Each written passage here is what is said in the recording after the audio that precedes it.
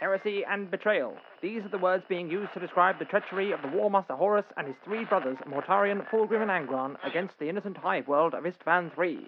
Once a flourishing planet, now a wasteland, desolate and lifeless, after the Emperor's favored son unleashed the Imperium's greatest weapon, the deadly Life-Eater virus.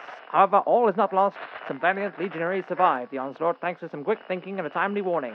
Hidden deep within a bunker under the Coral City, these legionnaires broadcast the truth across the galaxy. Forever hunted, they have vowed to broadcast as long as possible and remain free.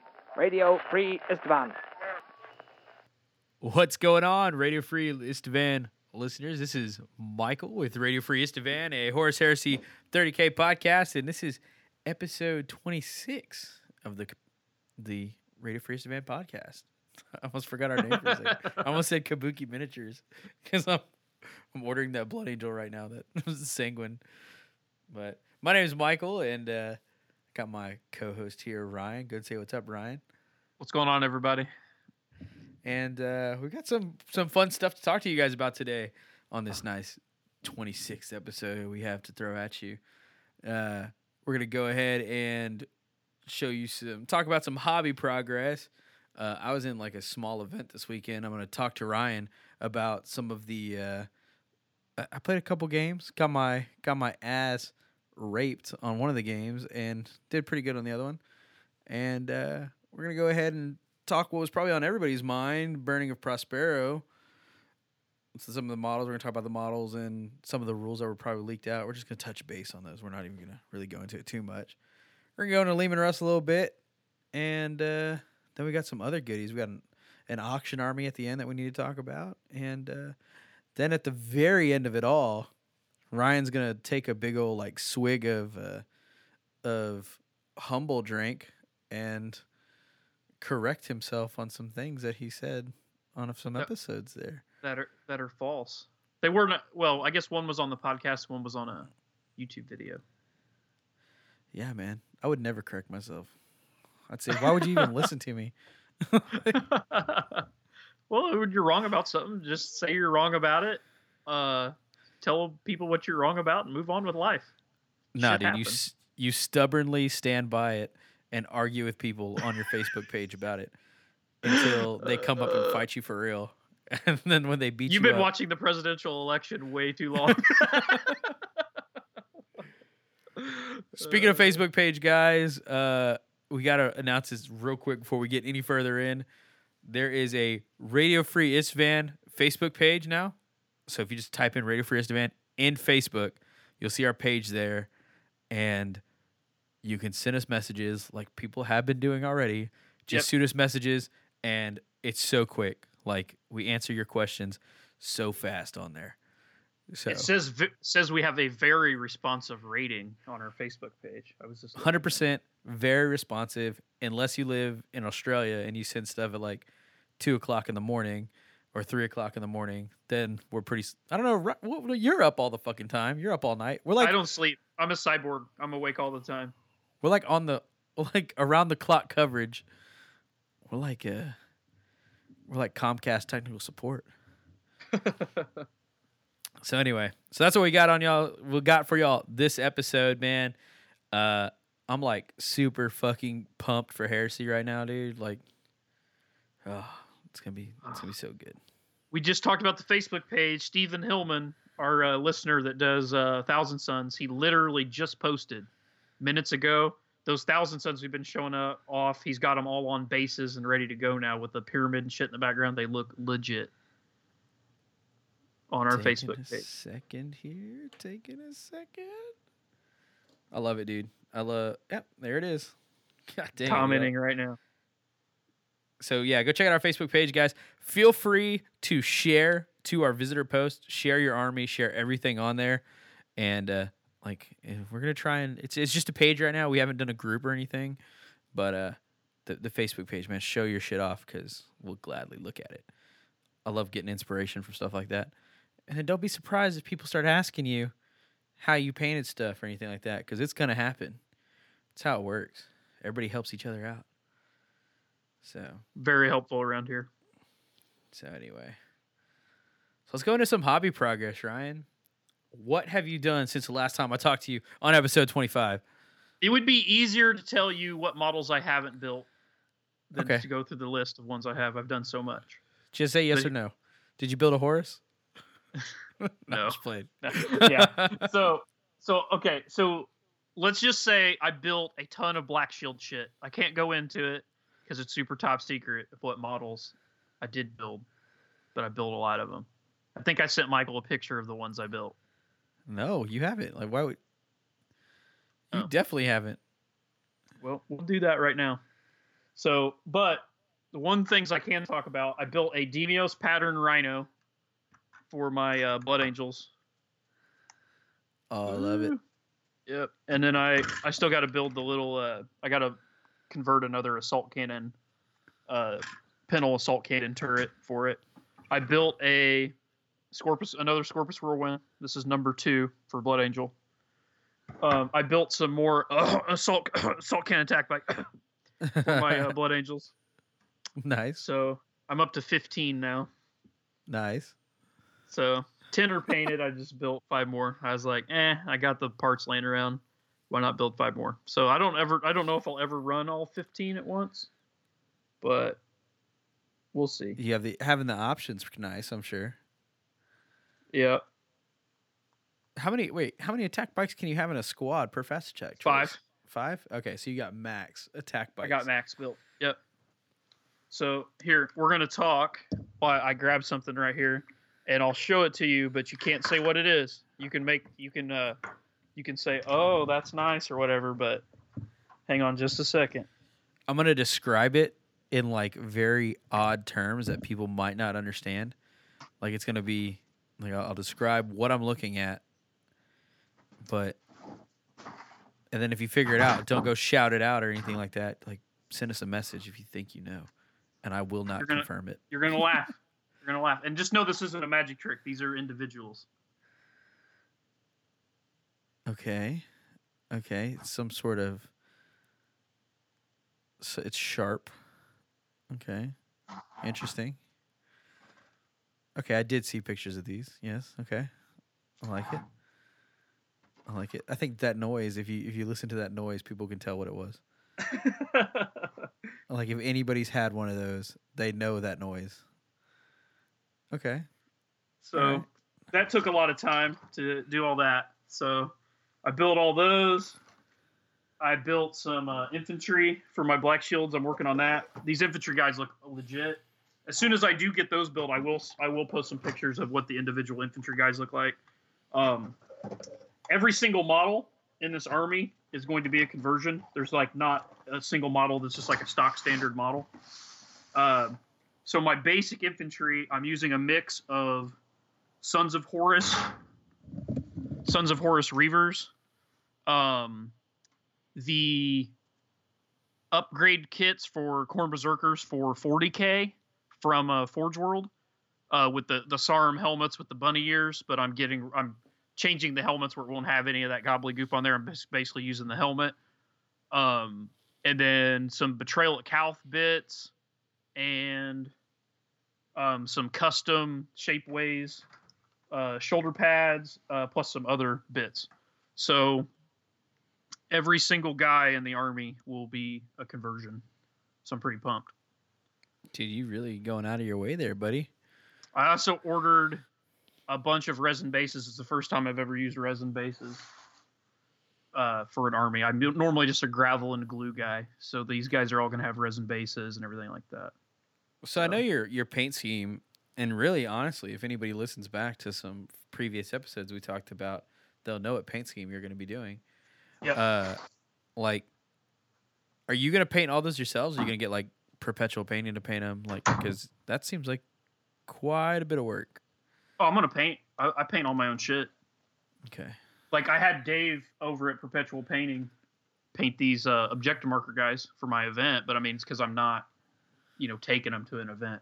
I never take any models to an event that I didn't paint, because I don't want to win some painting award or win whatever, or take credit for somebody else's work personally. Like there's nothing wrong with that. I mean, people that want their army to look nice and pay, like a studio or whatever that had, if they don't have the time or the talent to do it and they pay somebody to do it, and they take it to an event and win best, whatever.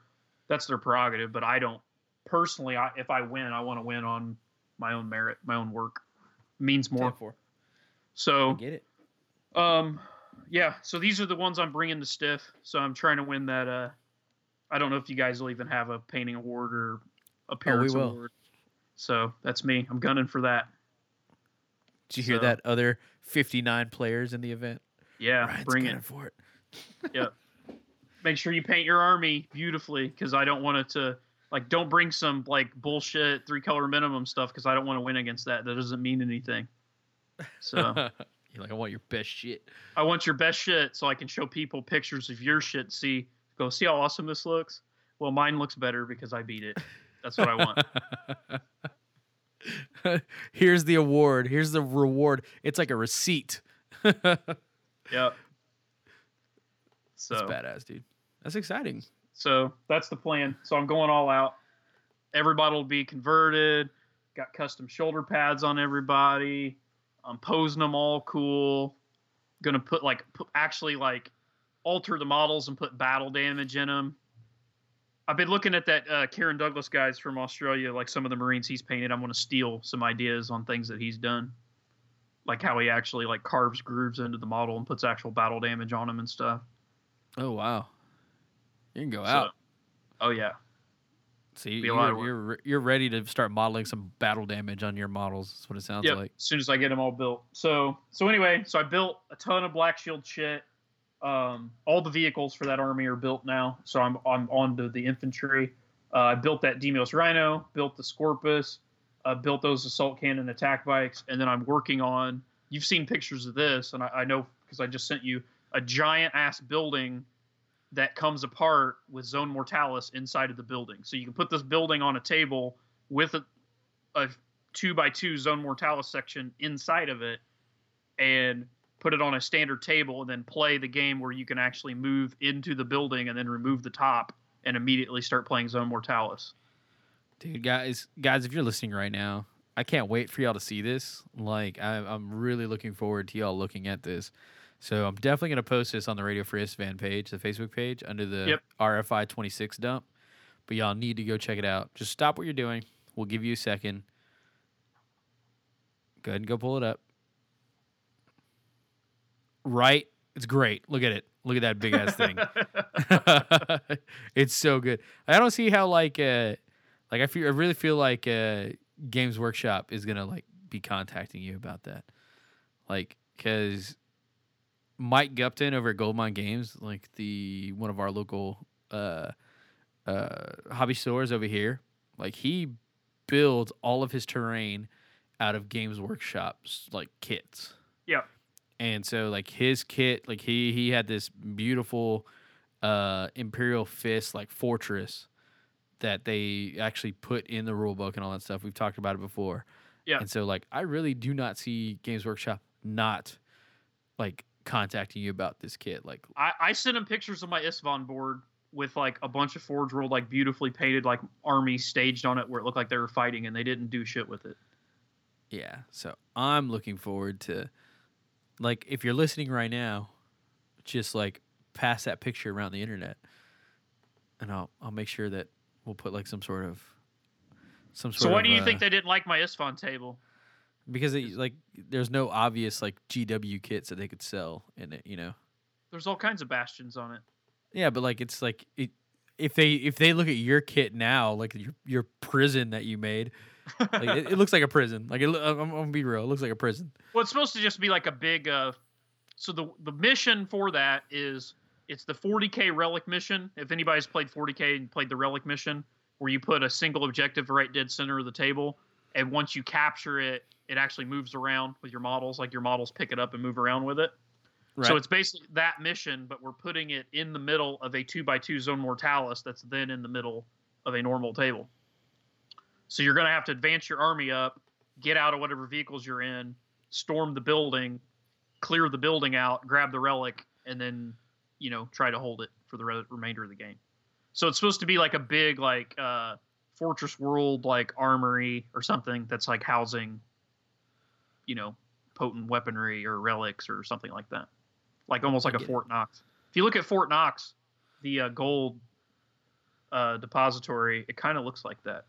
I just thought about that. Not that I intended it to, but if you look up Fort Knox, it kind of looks similar. Fort Knox. Michael's looking It at does. Yeah. Yeah. Just a little. Yeah, it looks just like Fort Knox. Just like a cube with a wall around it. Yeah. Less bastions and more snipers up there. Yeah. That's a big ass fucking camera, I guess. I don't know what that is. Dang. Very cool. Yeah, it's like a little Fort Knox. That's exactly what it looks like. And then it fits a Zone Mortalis 2x2 directly inside of it, right? Yep.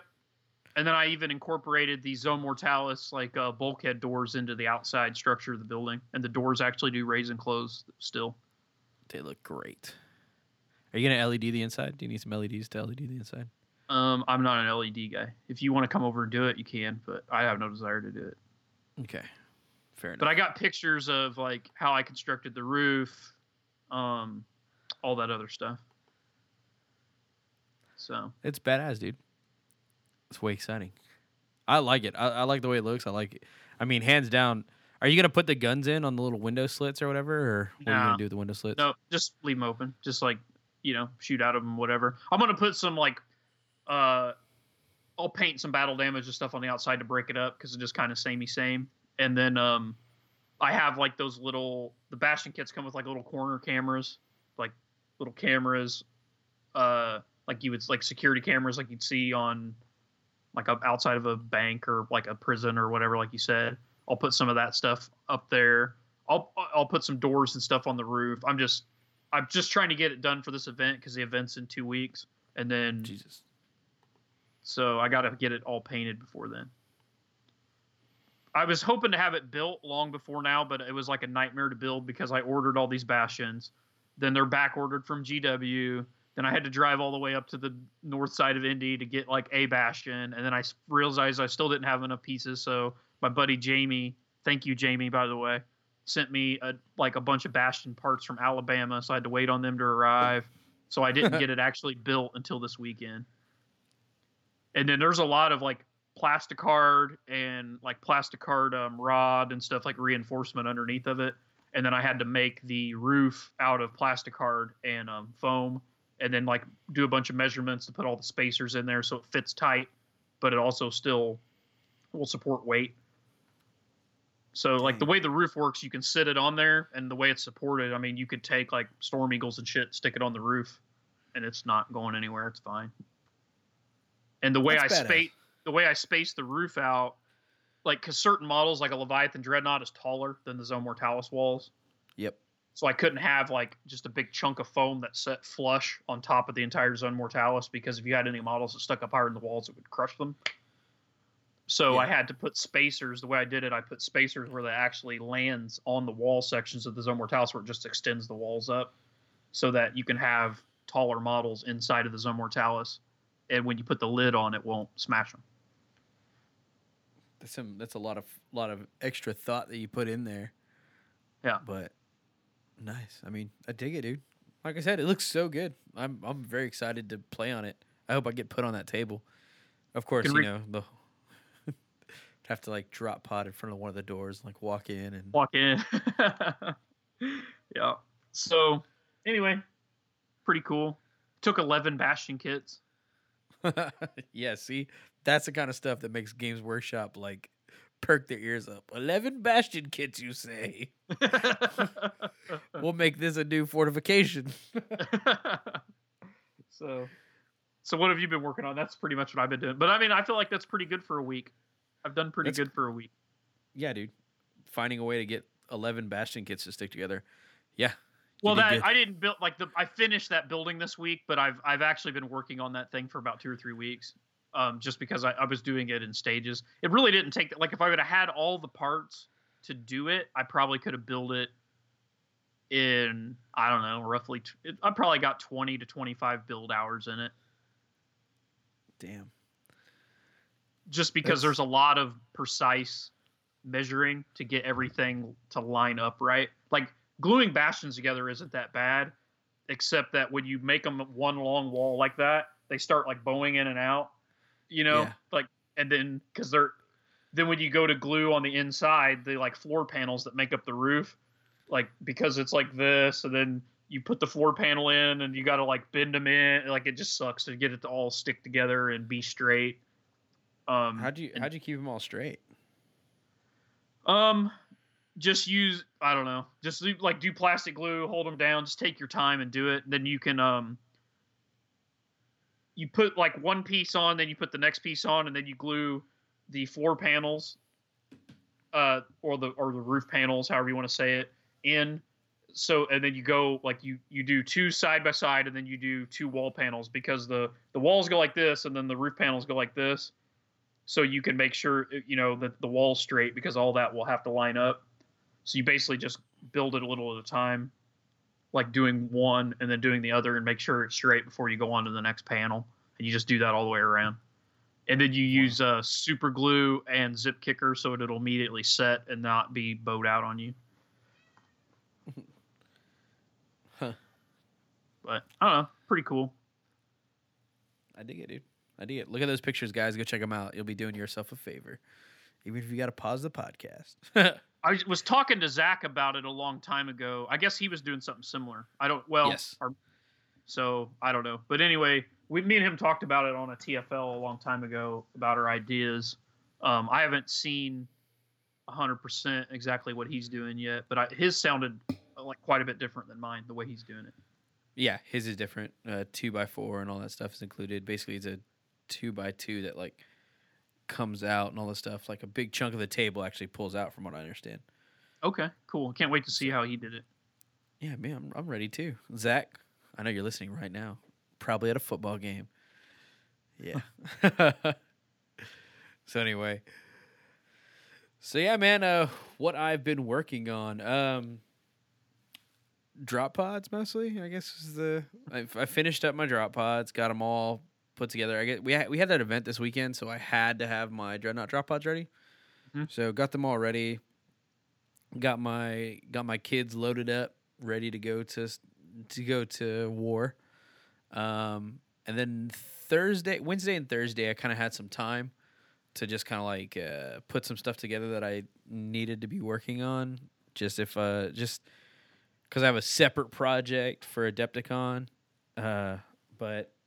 and I also have the Stiff 3 preparation. So I ordered a Mastodon that's going to be used as terrain. So I put that Mastodon together. I think you can you can't really see it. It's in that bright light. I watched the last webcast. I saw it on there. So yeah, if you watch the last webcast for TFL, if you go to warhammer30k.com, it'll pull up our YouTube page. If you watch our webcast, I come in about 3/4 of the way in, and y'all can see the Mastodon there. So I assembled that Mastodon real quick. It's a pretty easy model to put together. So I got that put together, and when you put something together that's not really a part of your army, it's not a really big deal or anything like that, especially in this case because it's gonna be terrain. So it just felt good, man. Like I wasn't in no rush. I didn't have to I could mess up if I need to. Like I could trim stuff off. It's gonna be terrain anyway, so I can just snip this. Or it was like putting a kit together when you're like a kid, instead of instead of something you're gonna use later on. You're like, fuck, I fucked this up. Like, oh no. So yeah, I put that Mastodon together, got that done, and I put, I guess, one more bike together. Kind of fucked up on it, but yeah, it was not a whole lot of hobby progress. I mean, Mastodon was fun. I want to start painting it. I got to go buy a whole new separate can of primer, I feel like, for it because it's such a big model. It's so fucking heavy. Like, I don't know, have you held one yet or? Oh. No. Yeah, they're heavy, dude. They're very heavy. But other than that, man, that's pretty much it. Hobby progress wise, I got nothing really to report in. I feel bad for you guys listening. Maybe we need to start bringing people on the show that have hobby progress that people don't know about. Because people hear us, pretty good. Huh? We usually do pretty good. I mean, we usually have stuff that we build every week and get to put pictures up. I'm pretty sure they're like, more drop pod talk. No more drop pod talk, peoples. It's done. The Blood Angels army is done. So one of my local guys just got a bunch of Dreadnought drop pods, and he was asking me. Oh, is Max? I don't know if he listens to the podcast or not, but he'll be here for the event. He was wanting to talk to you about what magnets you used and how you did it. So I'm sure he'll hit you up when you're here for the event, because I told him to talk to you, or maybe you can just hit him up on Facebook and tell him what you did and send him some pictures, because he's What's his building name? some. Maxwell Harris. Maxwell Harris. I use these right here. Like they're on my mic. Yeah. I'll start like a little Facebook conversation with you too, and you can tell him what you took or whatever. 10-4. So Yeah, I'll post it online. I know Jay's been asking me, but I haven't even told Jay Jay Villa? yet. Yeah, like he asked me, and I was like, okay, I'll get the eBay link or whatever I used, and I always forget. I'm terrible about that. I'm a terrible person. Yeah, if you could do that, that'd be great, because like I said, a couple guys in my club are doing Dreadnought drop pods, and they were wanting to know, because the doors on those things are terrible. Yeah, I could definitely do that. Not a problem, fellas. So, but yeah, man, I do have to. Well, okay, so I ordered the Prospero kit, and I'm trying to decide if I want to use those Mark III Marines that are going to come with it to make tac squads for my Blood Angels army. Yep. Or I have Mark IV resin. I probably have about 20 dudes in Mark IV that I could build up. I'm trying to think. What feels more Blood Angel? I'm guessing Mark IV. Mark IV. Okay. So then I got to build up 20 of those dudes. So that means I got to order 20 of the Blood Angel heads and 20 of the Blood Angel torsos. I will give them to you. You have Blood Angels heads and torsos? Yes. Out the wazoo. Like the Forge World ones? Yes. Okay, we need to talk. I'll buy them off you. You don't need to buy them. Out the wazoo sounds like you have just enough. So yeah, I found out this weekend. Remind me after the show, and We'll talk about it. Done recorded, we'll talk. But when you come up here in a couple weeks for the event, I'll give them to you. I got them. We'll get something worked out. But yeah, so I need to build up 20 dudes, and I need to build up 3 drop pods. 3 just normal, basic bitch drop pods. So I did find a really cool like basically, for those of y'all wondering out there about my Fury of the Ancients list, my Blood Angel list that I ran, I changed it up. Instead of running Fury of the Ancients, I ran Orbital Assault. With that, you got to find a way to get your Praetor and your because Blood Angels are so weird with the whole. You know what? Hold on. What do we got going? We got Hobby Progress, and then we got Burning Prospero. We'll talk about this in a minute. We'll come up later. This will come up in a little bit. Yeah. So, yeah, it's that's gonna be my future Hobby Progress, is working on those 3 normal basic drop pods and 20 dudes, and then that'll fully flesh out my Blood Angel Dreadnought army to where I can make it legal and play it all the time. Cool. So When you come to my event, if you need those normal drop pods, like I said, Perpetual Painting Dave said you could borrow his. He's got 3. yeah, I need 3 of them. Yep. I need 3 of them. He's got them. So, but other than that, man, that's Hobby Progress. I guess let's go into some Burning of Prospero. How about Yeah. that? How about it? I ordered 33 for my game club. No joke. I heard if you order 40, then vendors You get them a something week special. early. You get all the same stuff. So if you order 30, you get all the same stuff as if you order 40, but if you order 40, you get it a week ahead of time. That's way cool. So I didn't. Yeah, I got you. So I mean, I'm still going to get everything special, but I didn't. I don't know. I just didn't want 7 extra floating around. Yeah, That's a lot. Because I mean, we're living a super small town. I mean, I'd probably eventually sell that many, but I didn't want to sit on it for that long. I mean, those are fairly expensive box for my little pissant. and that's 33 people ordered it just in your club. Well, obviously some people ordered extra ones, but pretty much Yeah. everybody in the game club got at least one for the most part. Are any of them new players that don't play Horus Heresy yet? Um, we got guys that are like they're not like new, but they do have very small armies. Like we got a guy named Jim that's played 40K for a super long time, but he's just now trying to play 30K. I think he actually just played his first. Maybe he's played 30K games before, but he played his first 30K game here last night at our game club. I think he played I think it was 1,500 points against Kurt, the guy that does all the artwork. Yeah. And Kurt's new. There you go. Solar. Kurt is just starting 30K. So he doesn't have any 30K stuff, but he's going to he's working on Iron Hands, and Okay. he got in on our last order when we ordered all that other Forge World stuff.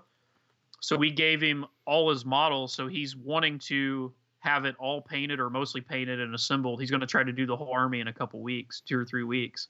He's been working on it to get it ready for my event. That's fucking badass. Good luck, Kurt.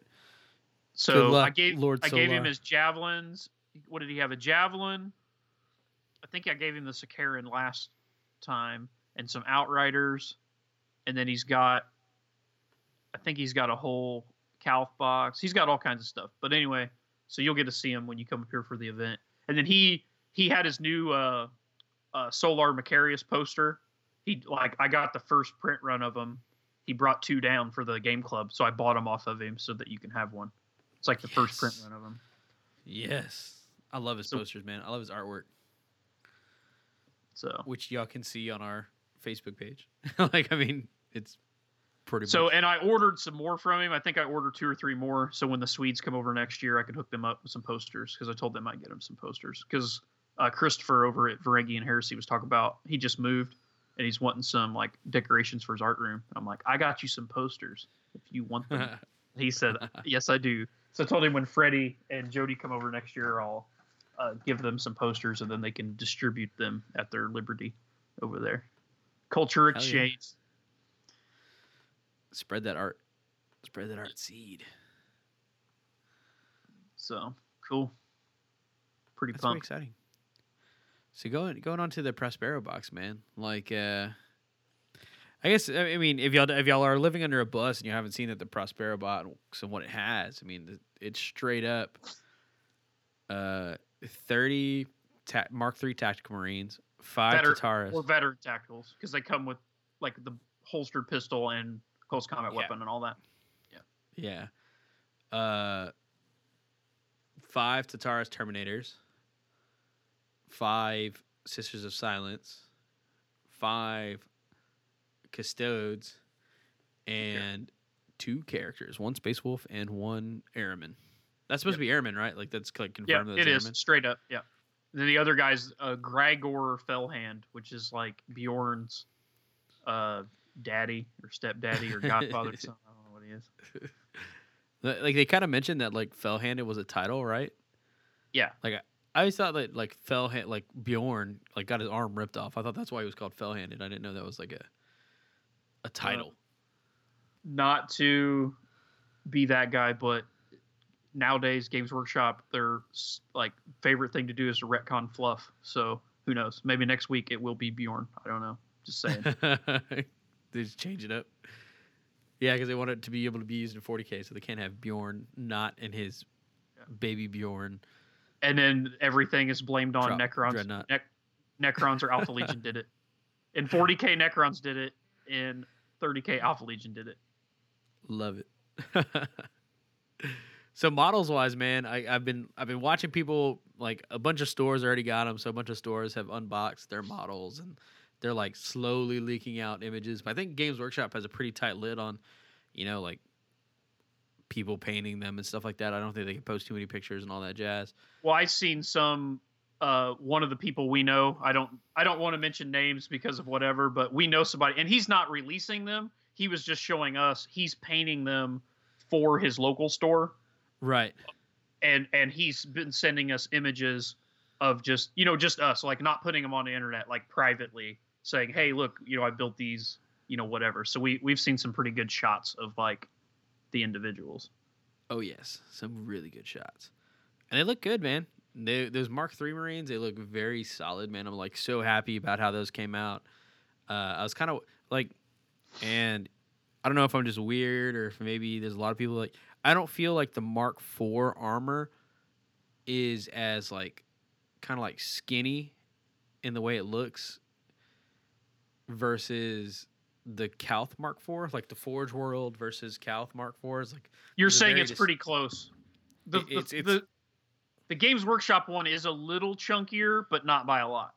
Yeah, but like I could tell the difference, and it bothers me enough to where like I couldn't mix and match them. I'm weird like that. I don't know. It doesn't make sense to me.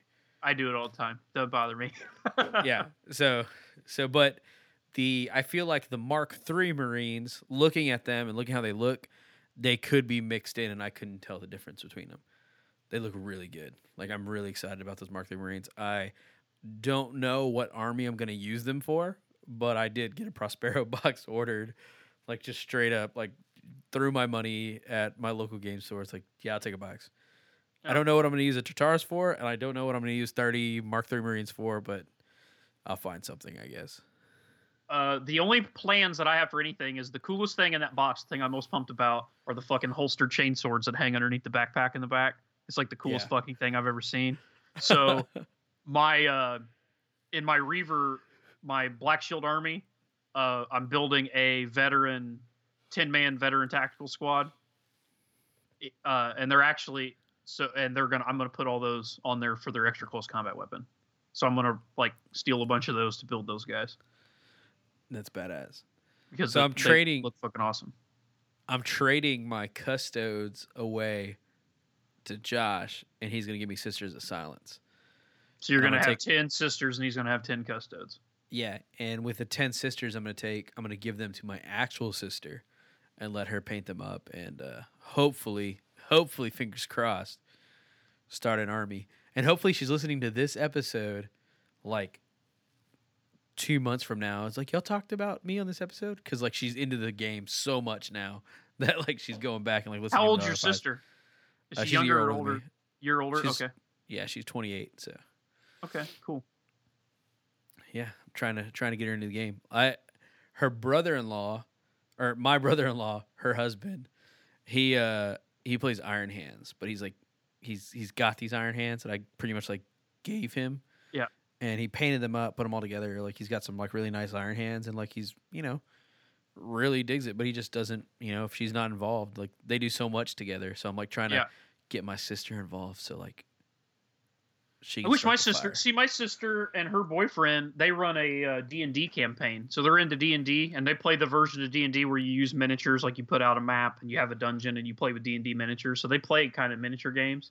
And then her boyfriend Brian, he plays all kinds of stuff. Like I bought him the what's it called? I think it's called Dungeon Saga. It's the Mantic Games version of like Warhammer Quest, basically. Okay. And I bought that for them to play, and he really likes that, and he likes playing Descent and miniature games like that. So I sent her pictures of my sister, same thing, of the Sisters of Silence model. So I'm going to try to maybe get them into the game, and I might, if something they would want to do, I'd give them like a box set or something for Christmas so that they could try it out. Oh, dang. I didn't even think to give Byron the Mark III Marines. Those would go really good in his Iron Hands army. I think that this year I'm going to give away 4 of those box sets for Christmas. That's what I'm going to do. That's my goal this year, is to give 4 box sets of Prospero away to like family members. They're like, friends, like good friends that like, I really don't. 30K seems kind of expensive to get into. Bam! Like, Merry Christmas. Gotcha. Yeah. Well, my thing is like, I feel like I'll give them that box because even if they don't ever actually play 30K, they play board games all the time. And they'll, that's obviously designed to be a self-contained board game, so they'll at least get to play the board game. Give them the box with like a certificate of like give either, perpetual painting or like Black Label painting, like a certain amount of money. It's like, hey, I just need a coupon that they could turn in to get it painted. Yeah. 1 Prospero box, please. So good. So yeah, man, they're solid models. I'm really looking forward to the Mark III Marines and the Sisters of Silence. I'm looking forward to seeing how my sister reacts to that. Not a big fan of the Custodes, man. We've talked about this. Yep. Like, well, I told you I think the Kabuki ones are better. I like them quite a bit more. Same here. I mean, it really doesn't seem like I don't know how to put it. I don't know. They're too fat, man. And like they I'm don't a big match the dude. art very well, and they're too chunky. I just don't like them. Me and you've talked about it. I'm just not a fan. So no offense to you guys if y'all like them out there, but that's just, I mean, the Custodes models themselves, just not a fan. I also wasn't a fan of the Sisters of Silence whenever they released the video. I was like, oh no, I don't like any of the new stuff. I feel like an old man who just hates change. And then then I saw the fake rules or the I guess the 40K rules data sheets for them. Yep. And I saw the Sisters of Silence painted up in that like really rich gold, that red gold, like beautiful gold. Holy fuck, dude. That makes my Dreadnought look like shit, man.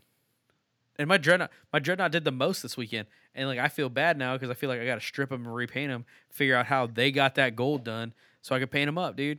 That gold, have you seen the gold on those data sheets like that those Sisters of Silence paint up? Looks good. I need to know how to paint that gold. Like, as soon as the Prospero box releases, I'm sending an email to Games Workshop to see if I can. Well, get when the you color come palette. up here for our event, you need to look at, like I said, Perpetual Painting Dave's, his like the models that he's painted for Jason Hall, those Mechanica models. It's gonna blow your mind, man. They look so good. Those the Alatacs or whatever he's converted. They got the conversion idea from you, but Dave, painted them up or whatever. And I think they look so good. Ugh. The pictures I sent you do not do them justice at all. They just don't. Like I just took them with my phone quickly in bad lighting, and it washed out the colors. They look so good in person. I can't wait for you to get here to see them. I can't wait either, man. I'll be enjoying my chocolate milk while I look at this badass gold. I've gotten so many. That's something else. Well, we'll talk about it after we finish remind me about because we'll talk about you coming up here to my event, and we'll talk more about this. But anyway, let's keep talking about the box set. So yeah, man. Like fuck, I'm so caught up in that gold right now. If y'all know, like honestly, like go to the Facebook page, right? Like and tell me how to paint that gold if you know. Like I need to know how to paint it. But I don't know. That's really all I have on the models. Like They I feel probably used the new Liberator Gold from Games Workshop that they do the think so? Sigmarines in. Probably. Everybody really likes that color. I got a whole stack of it right there on that. Right there. Okay. Nice. I So, saw that Games Workshop had posted a like they were painting the Thousand Stormcast Submarines. okay. Yeah, they're painting the Thousand Submarines, and they painted them all gold first, and then they hit them up with the new the gem red, like it's that technical paint that you paint gems with. They painted over the gold with that, and like I was like, y'all could just stop at the gold and it looks good. But I'm wondering. Well, if the red over the gold is what Dave did on those Alatacs. That's what I was telling you. Like he was telling me that it was like Minotaur, clear red, clear metallic. I don't know. You'll just have to see them. I'm telling you, you're gonna be. These are the coolest looking. So cool looking. Damn, I'm looking forward to it. I'm looking forward to seeing them. I'm looking forward to getting my box in, dude. So we got the box released. They released the 40K version of the rules. So when do you think they're actually going to release the 30K version of the rules? Like when do you think we're going to have to wait till Prospero books? I say book 7. I mean, if they put Russ's, because we can talk about that too here in a minute, but they put rules out for Russ and it's just like temporary. Like you can, they're like the, like they're like temporary as shit. Like there's just no way, It's like this is this generic piece of war gear. This is this generic piece of war gear. This is his generic stat line. Like if there was he has counterattack. Like it's very basic. if there's a casting call for a what do you call it for a Primarch model, that's what like that would be required. It's like Yeah. the resume of a Primarch because you need these abilities. So, So yeah. So I don't know. I mean, they might put him out before then, but I don't know. you wanna speculate on rules? Not Like prices, how much they'll just- change? Yeah, we can. I don't know. Like, see, that's the thing. I really don't know. I wouldn't be surprised if they literally just ported him over, and I wouldn't be surprised if they were drastically different. I want them to be different. So, I think that the rules for 40K, like in the setting of 40K, they're going to be total garbage. Just to be honest, the custodes in 40K are going to last all of about 2 seconds because of the way detachments and all that shit work. You can't put them in any vehicles, so they're just going to have to foot slog around in 40K. So somebody's just going to fly their Eldar over with deflamers and shoot them and just remove the whole unit. right. You know, like they're just not going to last. The sisters might do okay. I don't know. I can't really speculate. I don't play 40K that much, but everybody I know that plays 40K looked at those things and were like, yeah, these are going to be terrible in 40K. Nobody's going to use these. Poor girls. Mijitas. So, in 30K though, I feel like, I mean, me and you kind of talked about like if they just ported the rules over, it still depends on a lot of stuff. Like, are you going to be able to join like Primarchs and shit to them, like, you know, Marine characters? Are they going to be able to ride in transports or get their own transports that are equivalent? Because I'll tell you right now, if they just ported over those custodes rules directly into 30K at the same points, and you could basically put them in a Spartan or whatever and put a Primarch with them, good fucking luck, man. I mean, they're better. Like we talked about it before, like I feel like the best, like just taking a unit in a vacuum with no support, like not attaching characters to it or whatever, just like, here's this unit. I think the hardest to kill, meanest assault unit in the game is probably Fire Drakes. And these guys are cheaper than Fire Drakes and better across the board. Yeah. By like 25 points. No, like it's 15 points. It's 260 to 275, right? Yeah. And Fire Drakes come with a combi bolter and a power weapon, and those guys come with, you know, the spear or the sword, and then if you can upgrade for 10 points a guy to the 3+ invul. So you're going to see most people are going to run a mixed unit and run like, you know, maybe like 6 of them, 6, 7, something like that. Run like 3 shields and then the rest halberds. And then give one of the shield guys a banner, get rid of the stupid AP3 sword and take a banner so that it gives all the halberd guys +1 attack. So it's like running another halberd guy without actually running one. Yeah, that's right.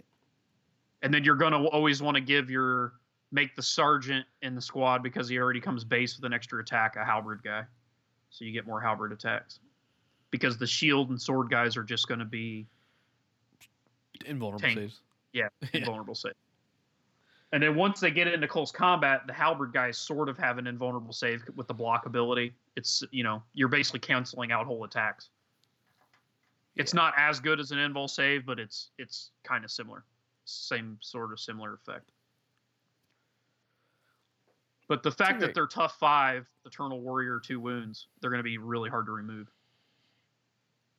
Especially in 30K. 3 attacks apiece. Well, with the banner, they're going to go to 4. Apiece. 5 attacks on the charge. It's a pretty beat-face unit, man. Yeah. And a lot of AP2 at initiative if you have those spears in there.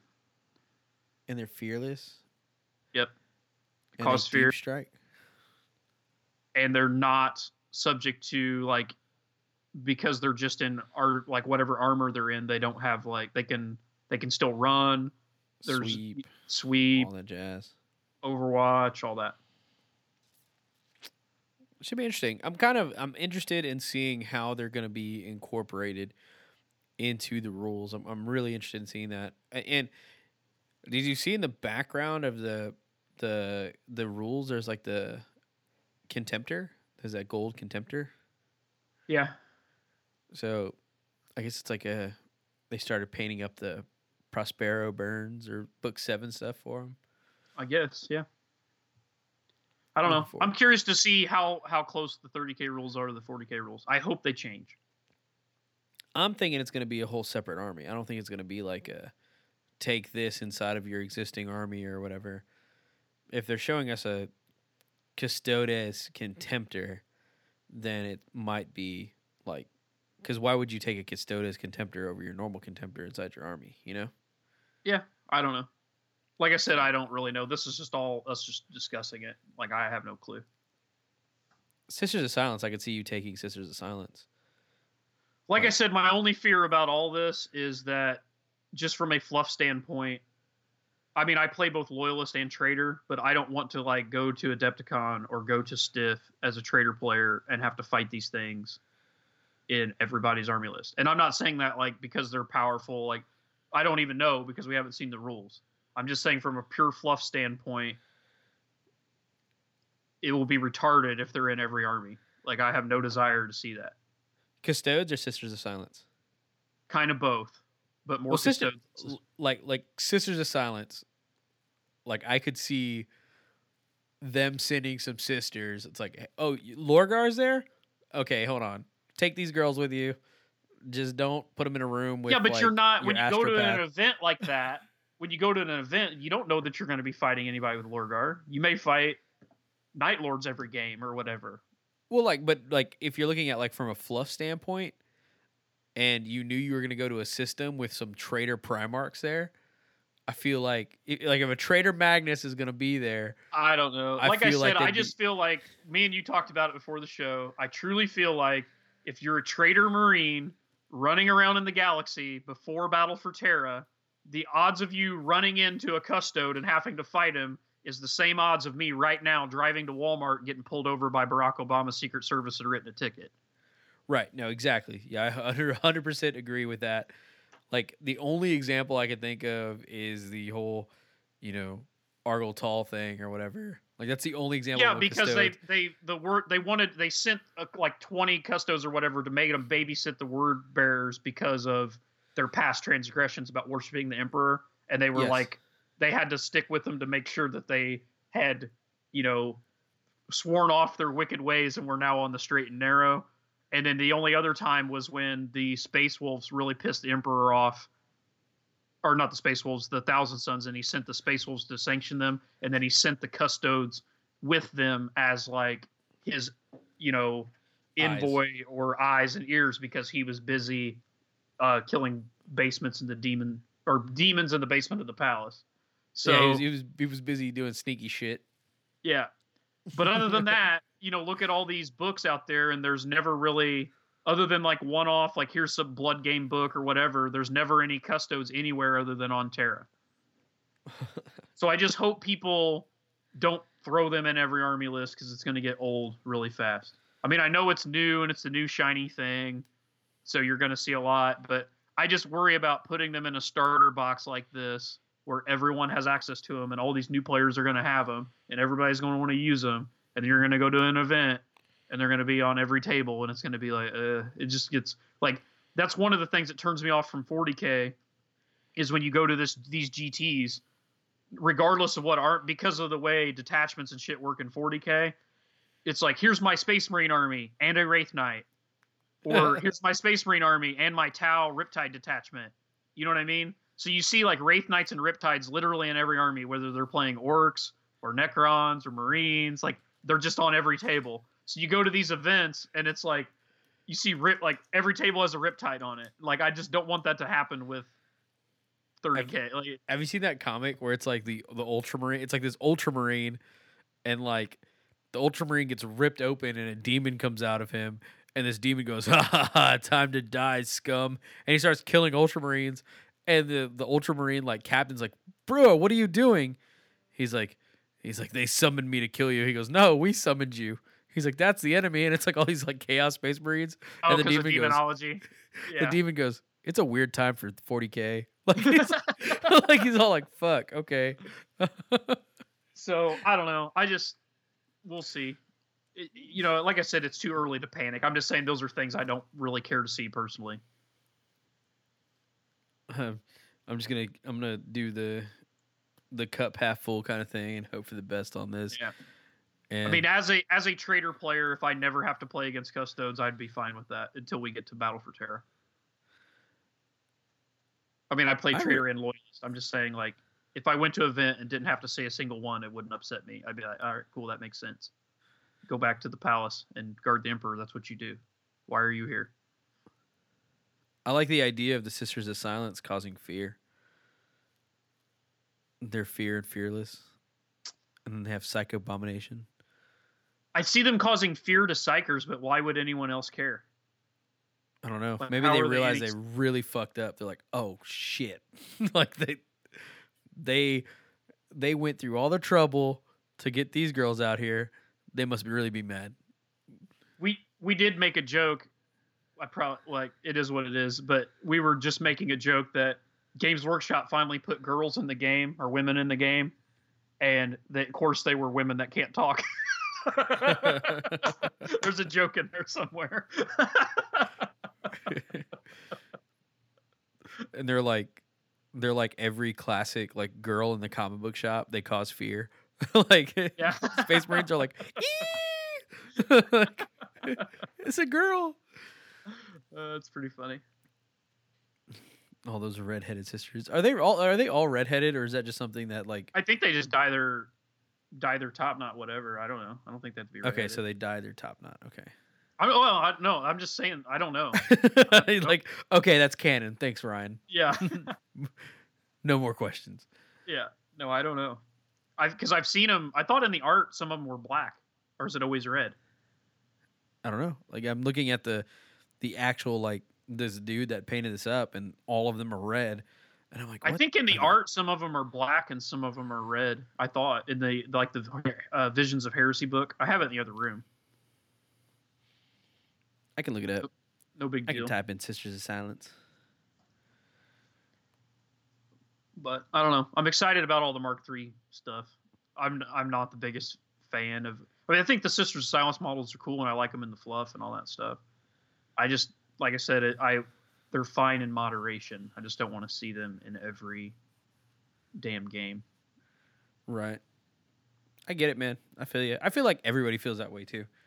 Maybe newer I don't players know, man. won't, but I see a million people on Facebook. I'll trade you for your sisters. I'll trade you. I'm telling you, they're going to be fucking everywhere. I don't know.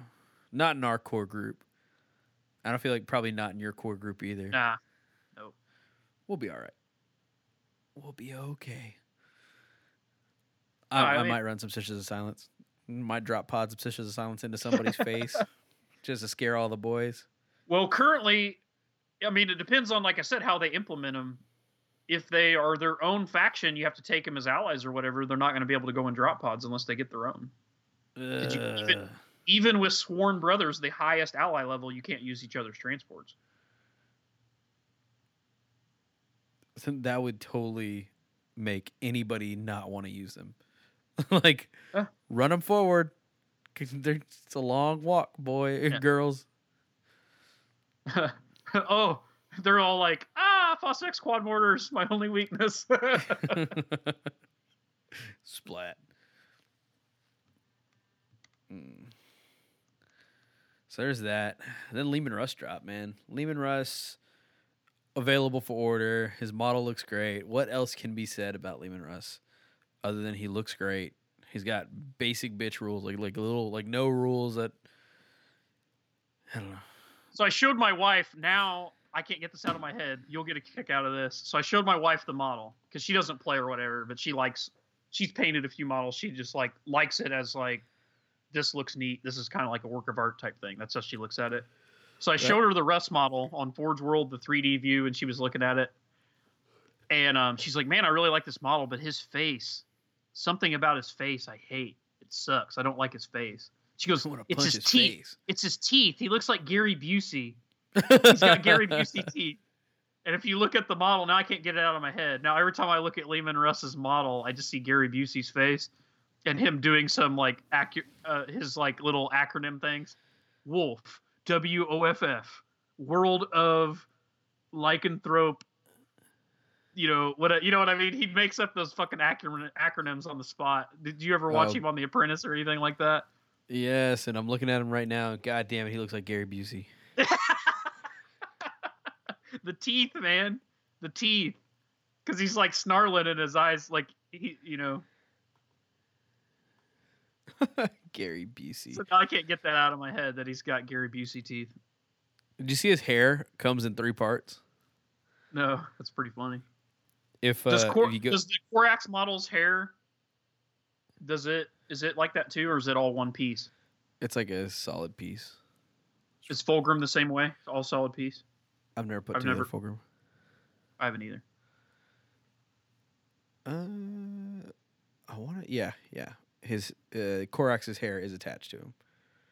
I had to like. So Russ's hair. I guess it's because it's like laying over his shoulder, where it like goes on both sides. Is that why? Who? Korax or Fulgrim? No, Russ. That's why it's 3 pieces. Oh, because of the no, way he's got like a braid, and then he's got like a bottom, like his mullet, and then David with Black Label Painting did the unboxing. Yep.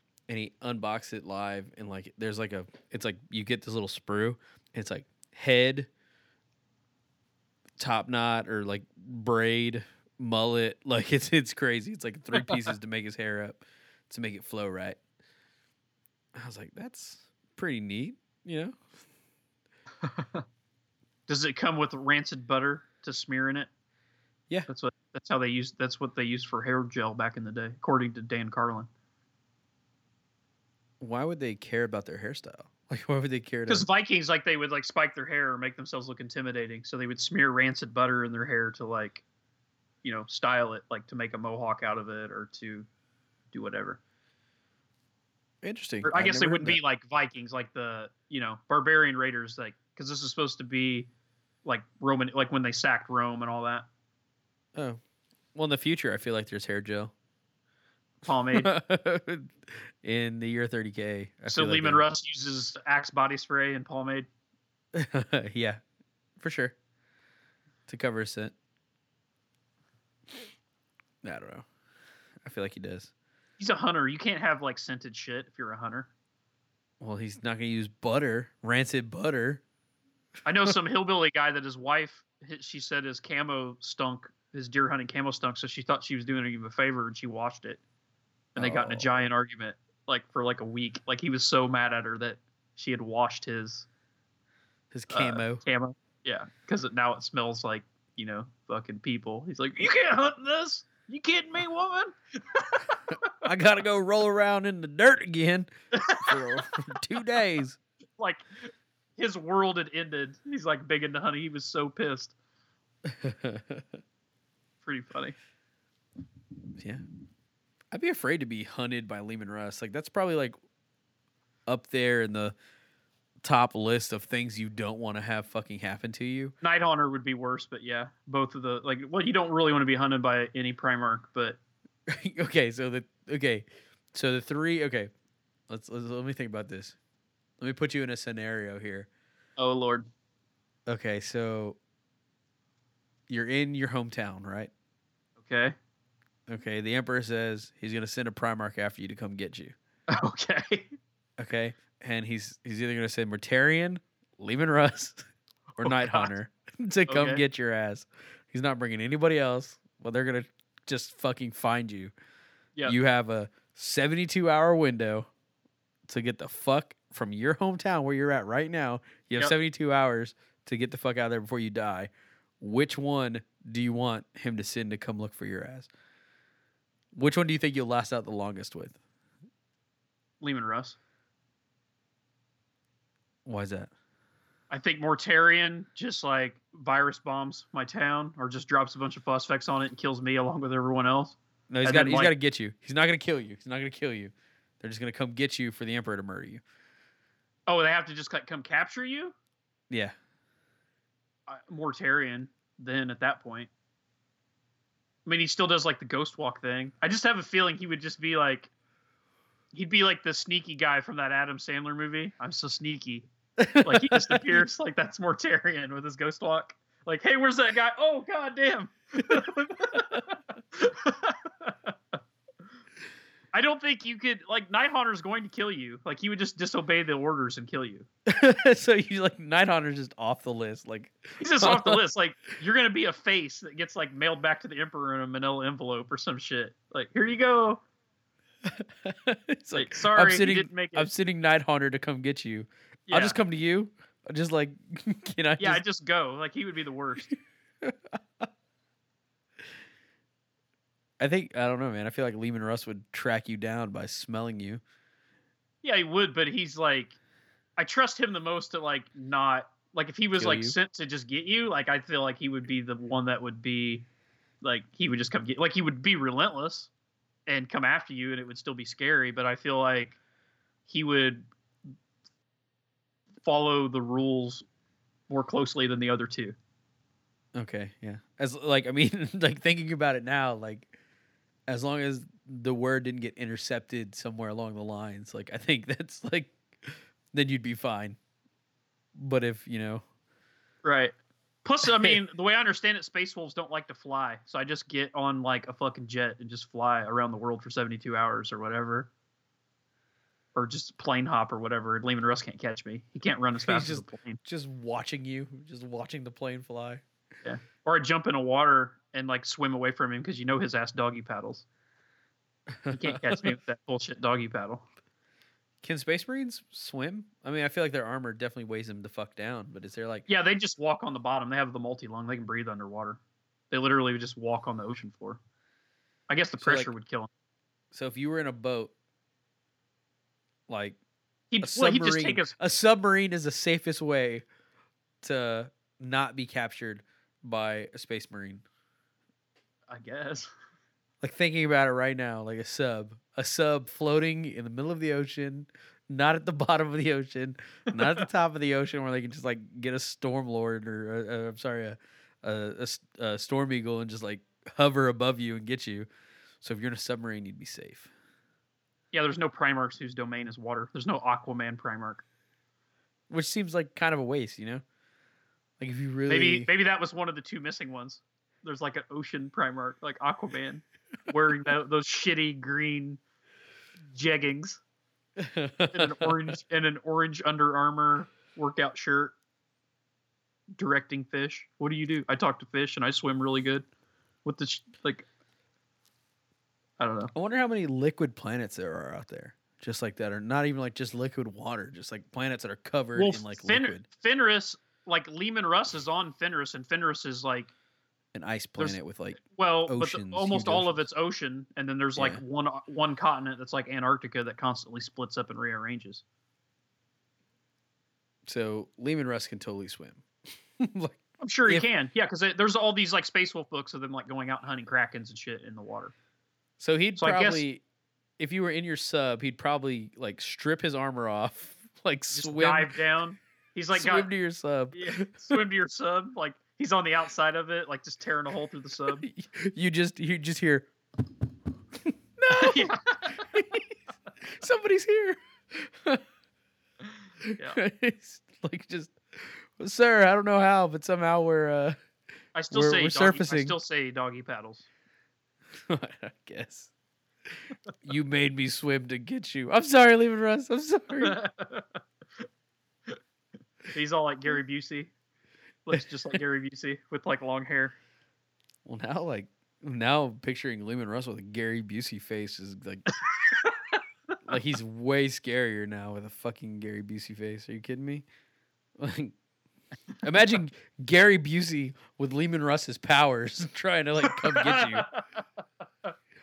Like that doesn't scare the fuck out of you. Is it like Gary Busey from Predator 2, like before the motorcycle accident and he was crazy? Or is it like apprentice Gary Busey?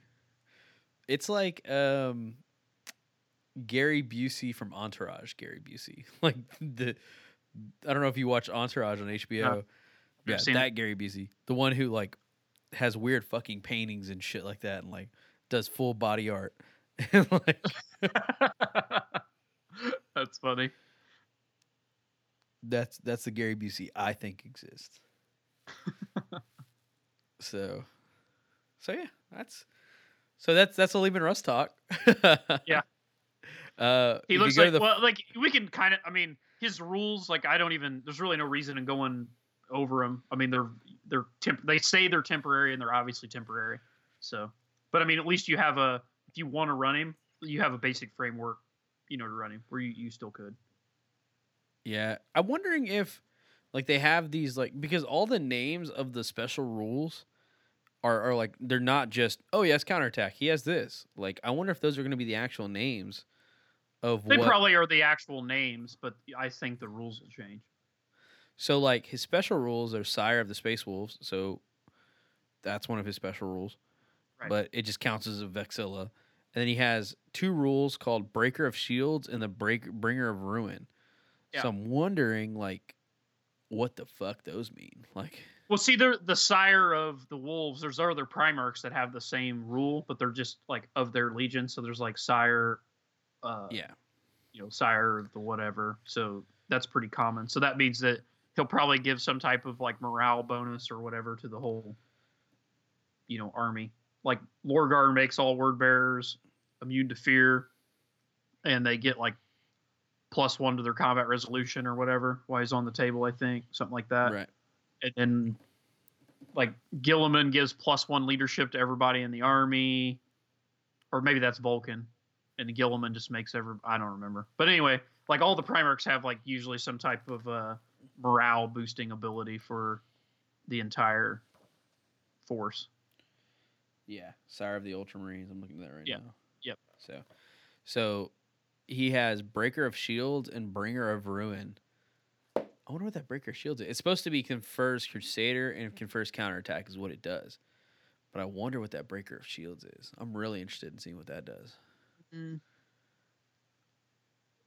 Yeah, I don't know. Breaker of Shields. Maybe have, like, Hammer of Wrath. Like, it's supposed to represent, like, him running into a shield wall. You could do, like, Hammer of Wrath. Counterattack actually makes sense to that, I guess, sort of. I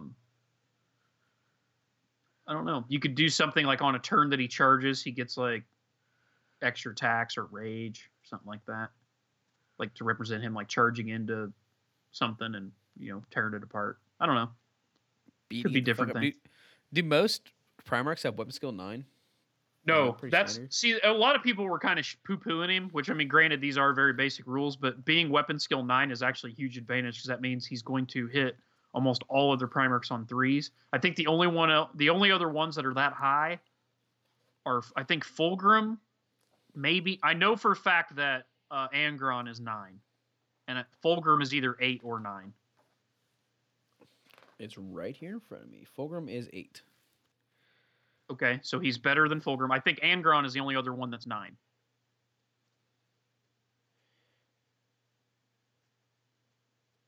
I can tell you in a second.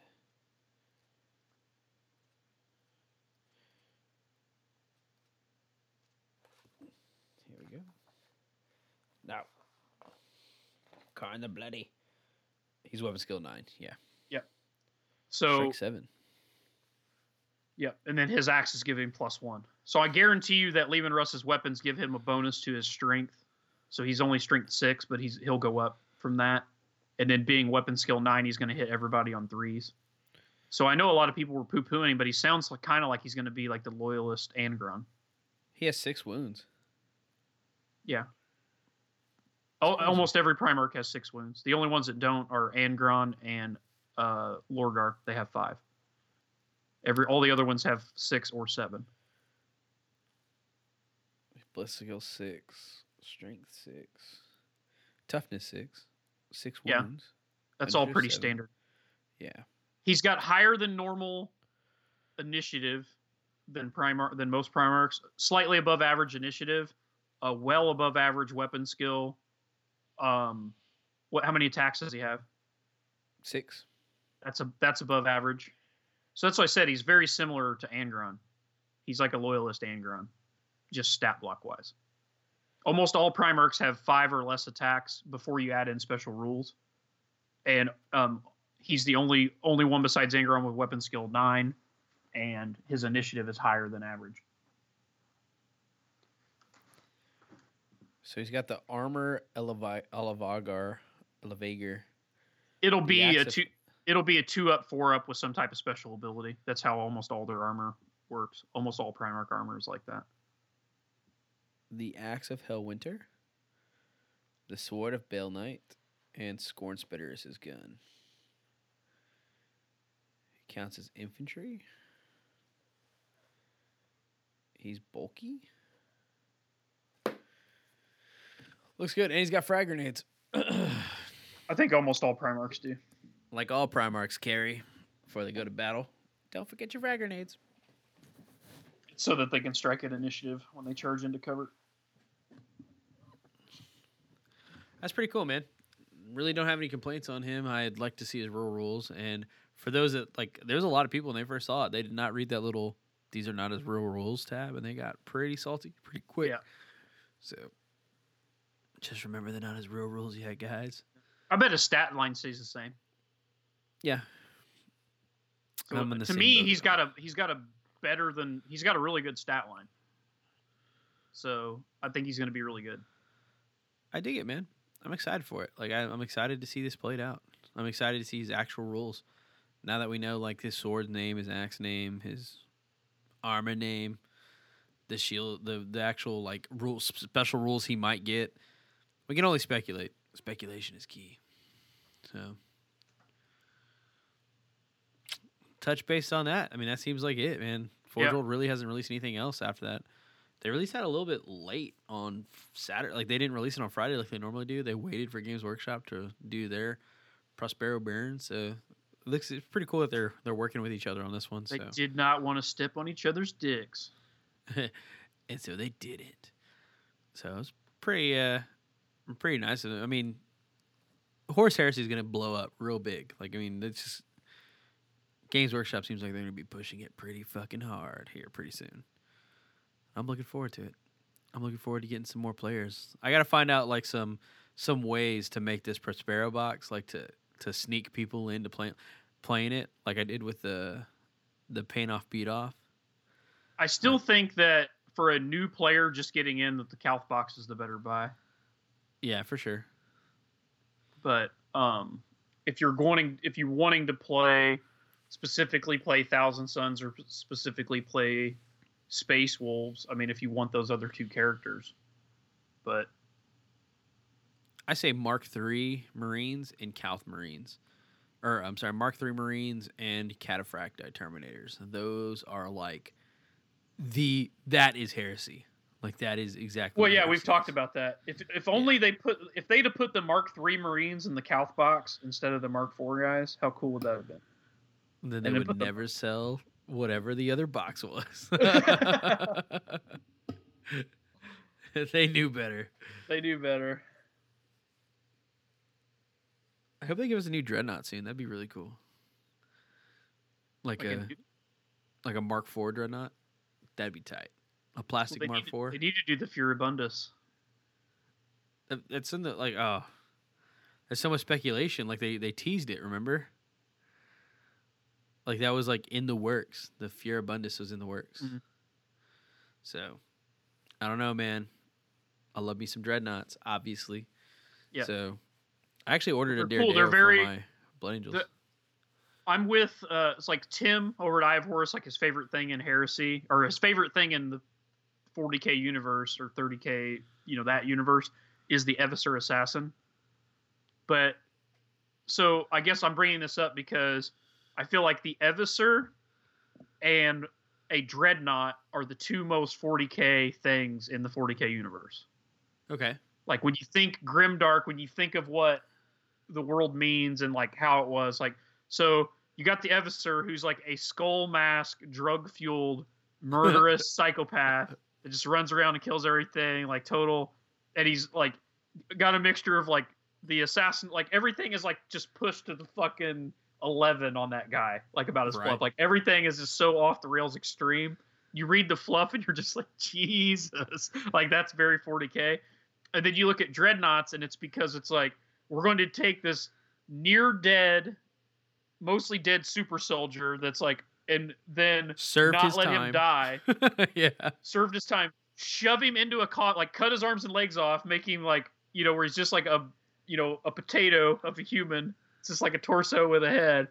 Cram it into a coffin that looks like a literal coffin, like a Castus Ferrum Dread. Yeah, looks like a coffin. And then they just put legs and arms and guns on a coffin. So it's literally a walking coffin with guns. With a super soldier in it. Like, both of those things are so fucking 40K. That's true. Yeah. And that's one of the reasons I really like. I know a lot of people shit on the box dreads, but I like them because it looks like a coffin. Like, I get why. I mean, Contemptors in a way look cooler, but they still kind of look just like an angry bathtub. Like an angry claw-footed bathtub that's come to life. An angry bathtub? A claw-footed, like, round bathtub. It's kind of what a Contemptor looks like. What are you... What? Just because it's all curvy and round. Like, you know what I mean? I guess. Whatever. I wish I could get on that level. I'm just saying. But I actually like the box dread just because I guess it does kind of look obviously it looks boxy and weird, but I like that it actually looks like a coffin with guns. It does. It really does. It looks good. I don't like the Blood Angel one, but I do like them. Yeah. So anyway, that's some 40K shit right there. Have you found any like way to get a Mark IV? Actually, we'll talk about this later. I need to find a Mark IV box dread because I think my whole list might be changing up pretty soon. Mark IV box dread? Wouldn't that just be the actual? That's they make those. Forge World doesn't sell them anymore. Oh, they quit selling them? Yeah. Oh. Just the normal dread with like the head inside of it and all that jazz. Yeah. Yeah, Forge World doesn't sell them. So I need to find somebody who's sitting on a bunch of them. I can hook you up. Nice. I can take care of you. Huh? I can take care of you. We'll talk about it when we talk about the heads and torsos. Sweet. So anyway, that's it for Leman Russ, man. Talk about some games play. You got any games in? I did not. We had our game club last night, but I was busy building that giant-ass building and taking orders for the Prospero box and just, generally just being a host, getting last-minute things ready for the event, shit like that. So I did not play any games.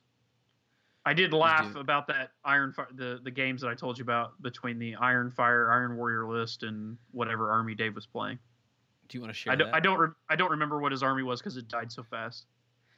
So my buddy Mosier was playing against Dave from Perpetual Painting, and Mosier's playing an Iron Fire list, and he goes first.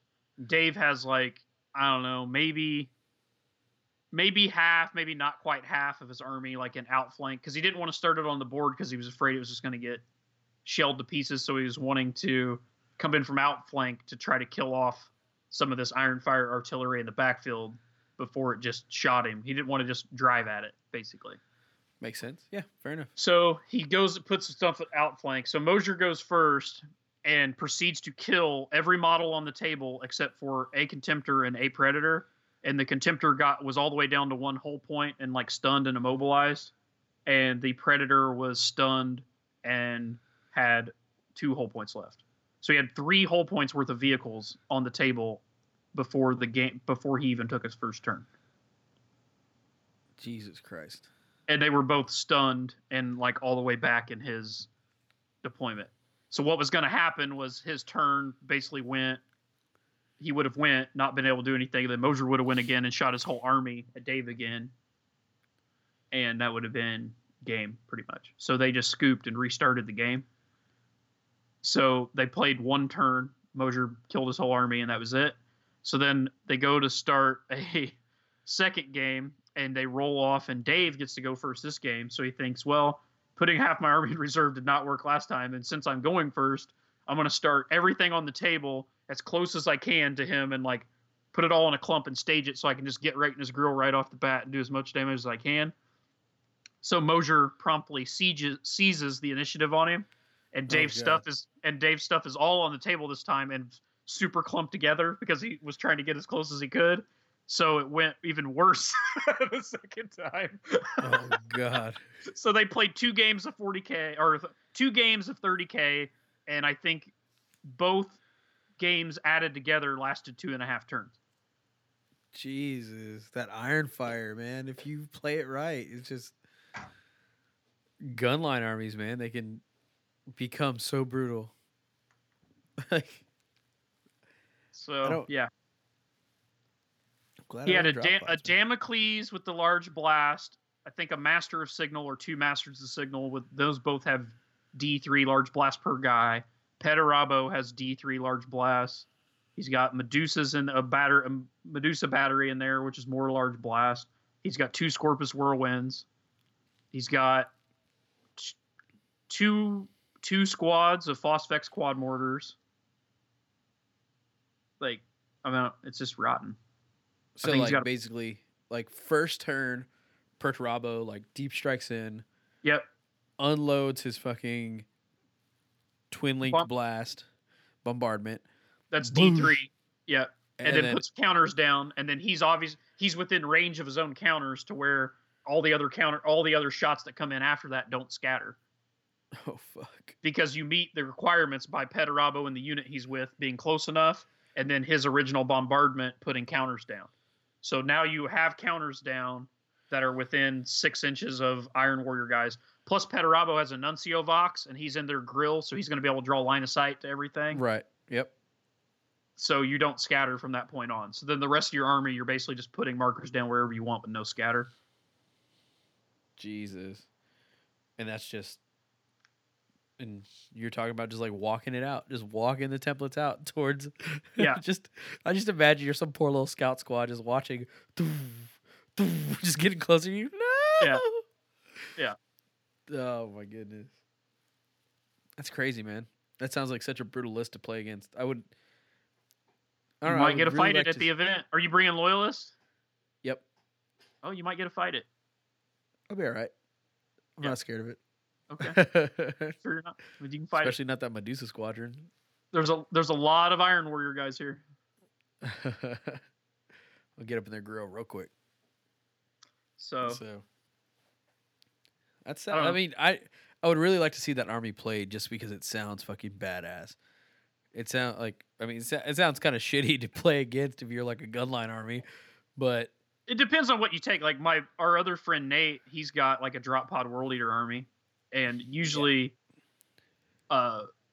because he can just drop in and then start killing stuff, and he just tries to survive a turn, and then when he starts assaulting stuff, you can kind of tear it apart or pick it apart. But I don't know. There's like different. It's give and take, man. It's kind of a little bit paper rock scissors, which it should be. There should be counters to stuff. yeah, oh for sure. Like that army is not going to do so great against a drop pod army, but I mean, it's not going to lose every game, but it's No, it can still win. I mean, he's got a ton of augury scanners in it, man. So a lot of that stuff intercepts. So it is what it is. kill. He's got Iron Havocs in it. So he's got like Iron Havocs that intercept. He's got a quad mortar battery with his quad mortar batteries have apothecaries attached with augury scanners, so they intercept. Petarabo is attached to, I think, Tyrant Siege guys, and he has an augury. He has the Cognoscignum, so they intercept. So he's got like 5 or 6 intercepting units. Good lord, that's so So- brutal. So even dropping in on it's not fun. Maybe for normal people, yeah. Yeah. Yeah. So That's brutal, man. That seems like a fun game to be watched. I'd like to see that versus like a Stone Gauntlet army. something really tough. Yeah, something like super fucking tough with like massive fucking invul saves and all that, and just see Yeah. if we can just withstand it.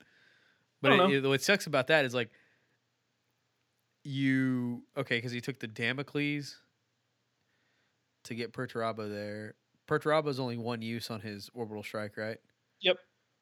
Okay, so it's like if you can withstand the first turn, then all you have to worry about is Medusas and quad mortars and Scorpus.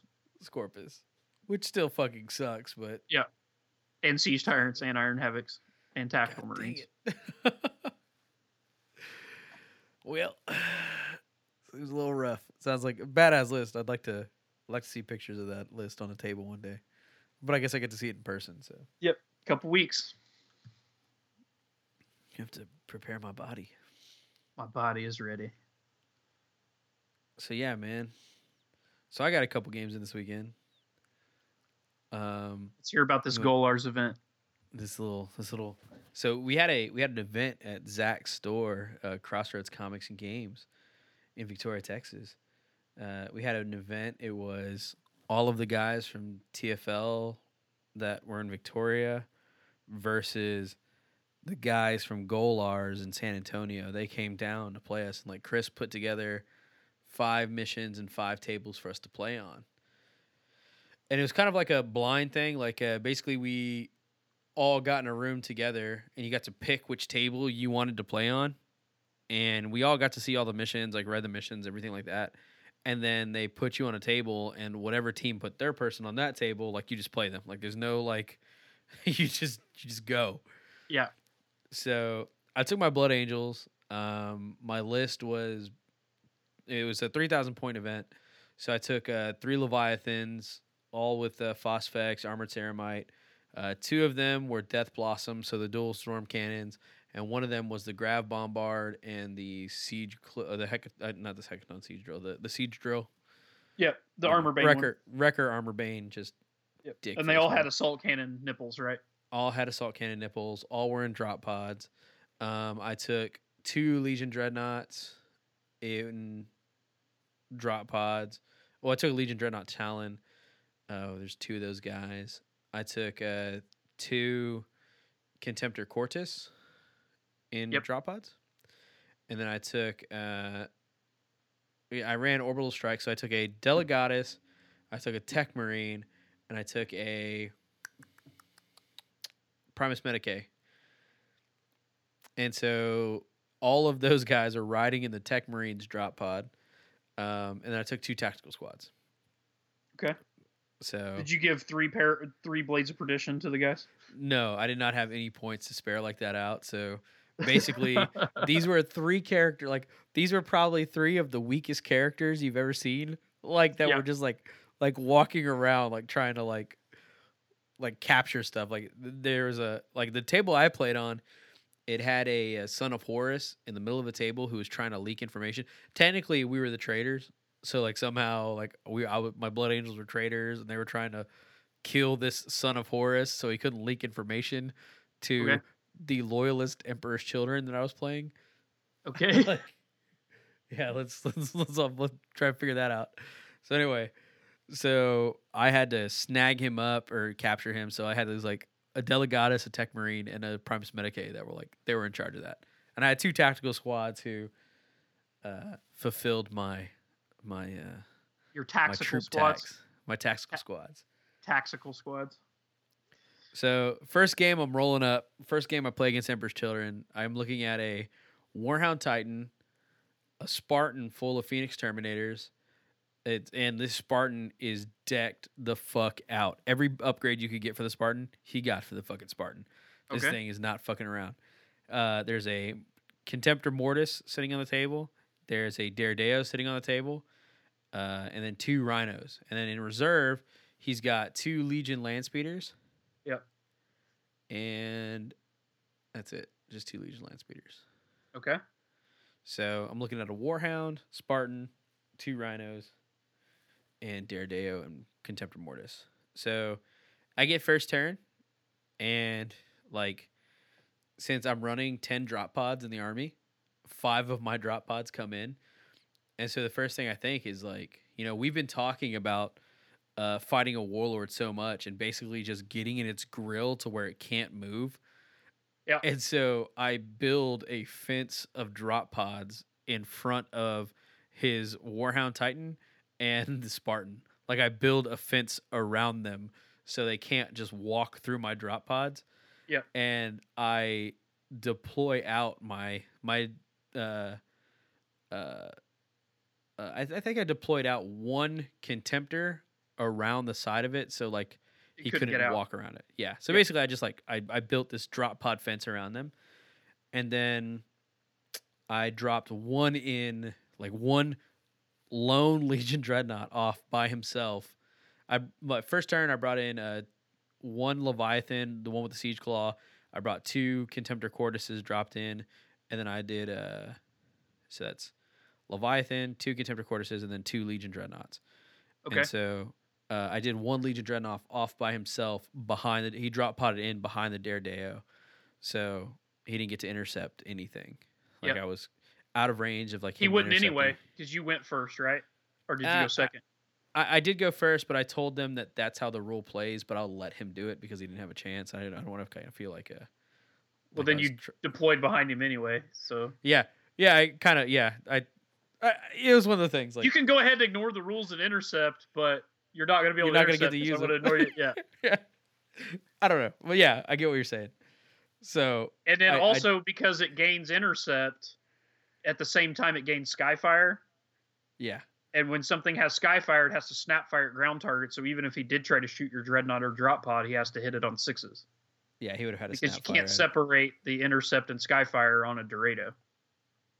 Poor Daredeo. Poor Daredeo. So So Anyway. anyway, I drop potted in, right? I'm in his face, and there's really nothing I can do with my assault cannons. So I mean I assault cannon the butt of the Daredeo. I unloaded on it, and Yep. I took like 1 hull point off, and I was like, hey, Legion Dreadnought, do your work, do the most. Just Yeah. like this little fat guy. And then I was like, all right, let's test out this fucking grab bombard. So I shoot the grab bombard, and I just so happens to scatter off the Spartan and onto both the Spartan and the Warhound. Yeah. And I was like, fuck yeah, dude. I get to try this twice. Neither time it didn't do shit. I didn't roll high enough for it to pierce armor. So I'm Yeah. taking It's that like off. 3d6, right? Is it just, Yeah, just 3d6 and nothing else? Yeah, 3d6. It's You have really to beat shitty. the armor. Yeah. Yeah, it's shoot. Yeah. The only reason I took that was to kill Terminators, but It's good against things with the toughness value. yeah. So It's I'm it's still on one of the fence with better it. it's one of the better things to kill quad mortars in the game because it's a strength test. Quad mortars are still only strength 4 because Right. not tough because they have to test against strength 4 on 2 dice, and then if they fail, they take AP 2 wounds that ignore cover. Oh, I didn't even think about that. Yeah, so it murders. It's one of the few shooting weapons that absolutely just murders quad mortar units. Okay, I might leave it in my list then. I was planning on Yeah. taking it out just because it did jack all shit Yeah. in this particular army. It's one of the better anti-quad mortar units, especially turn 1, because very few things can you shoot at a quad mortar that they care about. That is definitely one of them, because they have to test on strength 4, and like I said, it ignores cover, so they usually put them in ruins. That's not going to matter, and it does AP2, which gets rid of their armor save. So it's usually I Damn. put down this large blast, I get 4 or 5 hits, and then you're just taking that many wounds and removing guys. Damn. Okay. Yeah, I might keep it in then. It didn't do jack shit this game, but of course there wasn't like a whole lot of reason to use it. Yeah. So anyway, so I deep struck in, and then first turn, like he thought to himself like, okay, my Phoenix Terminators can't do jack shit because like Yep. they can't. They're The only- strength 6, and you're all armor 13 dreadnoughts surrounding them. Yeah, and so he's like, "Well, I have a Thunderhammer in the unit, but I'm not gonna I can't." He couldn't. I had him. He had his parked so close to the Warhound, and my dreadnoughts had them cloaked, like had them like wrapped so far in, he couldn't even deploy his Phoenix Terminators out to like bubble wrap the Warhound or anything like that. So like he was like, so he's like, okay, well I'm just gonna go get this fucking objective. So he takes his rhinos off and he moves them into like this like front to front, like moves them out. And he turns them at the last, like he pivots them right at the last. So it's like a little line of rhinos blocking me from doing anything to his Mortis or his Daredeo. The cock block, the metal box cock block. Yeah, he totally like cock blocked me, and I'm like, okay. So then his Warhound, like he's got a plasma blast gun on it, and then the turbo destructor. Yep. And so he turbo destructors like straight down on me without touching himself. Yep. Like he's like, boom, blast me up. and like I just shrugged it off. Like the fucking 4-up invul on the Leviathan gives no fucks. Like I was totally afraid that it was gonna just ruin this Leviathan. Yeah. But it just as long so as he happened doesn't roll a 6, you're in pretty good shape. Yeah, he didn't roll a 6. I think he rolled like a 3. I took the hit, rolled my 4 up. I was like, okay, cool, I'm fine. And then he totally annihilated one of the Dreadnought drop pods, but it had already done its job. Right. The Daredeos, they unloaded on me a little bit, but I had my shrouded save and all that stuff. Yeah. And so it was just kind of like pink, pink, pink, pink. Yeah, it didn't do much. So, yeah, it didn't do shit. So second turn comes around, my second turn, I get in my other 5 drop pods, and so I get my 2 Death Blossom Leviathans. I put them on both sides because I knew he didn't have anything else coming in. So and I wasn't gonna go put them near the Warhound, so I put them on both sides of the rhinos. Yep. So I was just gonna unload on each rhino, just like and then I put in front of them, I put the tactical squads. So the rhinos couldn't go anywhere. So they dropped in front of it and like basically just like blocked it all off. It's like, so they're trapped in this little like valley. And I'm sorry, they weren't tactical squads. They were veteran squads. Legion veterans, yeah. Yeah, Legion veterans. And he was running Pride of Legion. So he had these marksman veterans inside these rhinos, and I just fucking, like in the shooting phase, I unloaded with the Death Blossoms, just like wiped a unit. It was fucking brutal. Like no matter how you look at it, it was just like a back and forth. They were caught in the crossfire between 2 Death Blossoms, and my Primus Medicae and all that group of guys. They were just like sneaking in behind the objective. They drop potted like directly on the objective, and they're like, "Hey, get over here! Come to us!" So then, assault phase rolls around, dude, and like, in the like meanest way possible, I on my Cortus Dreadnoughts, man, I can't say enough about like how good those things are in my eyes now. I threw rage on them. Yeah, I threw rage on them, and they're both loaded out with Chain Fist. So they get rage. So and I charged both of them into the Warhound. Yeah, and both of them with those Chain Fist, 6 attacks each, just beating the fuck out of it. They did it. Like they took it out turn 2. Top of turn 2. Because it's 3 base attacks, right? And then it's got dual close combat weapons, which takes it to 4, and then rage gives it +2 on the church, so they go to 6 attacks. Yes. And then they have higher weapon skill than the Warhound because they're 4 and it's like 3 or 2. It's 2. Yeah. Yeah. So you're hitting on 3s. Yep. And then it's armor 14, so you just need 5 on 2 dice because you're strength 10 to pin. Yep. And then their AP 2, and it's only 9 hull points, right? Yeah. Yeah. That's dead. It was so dead.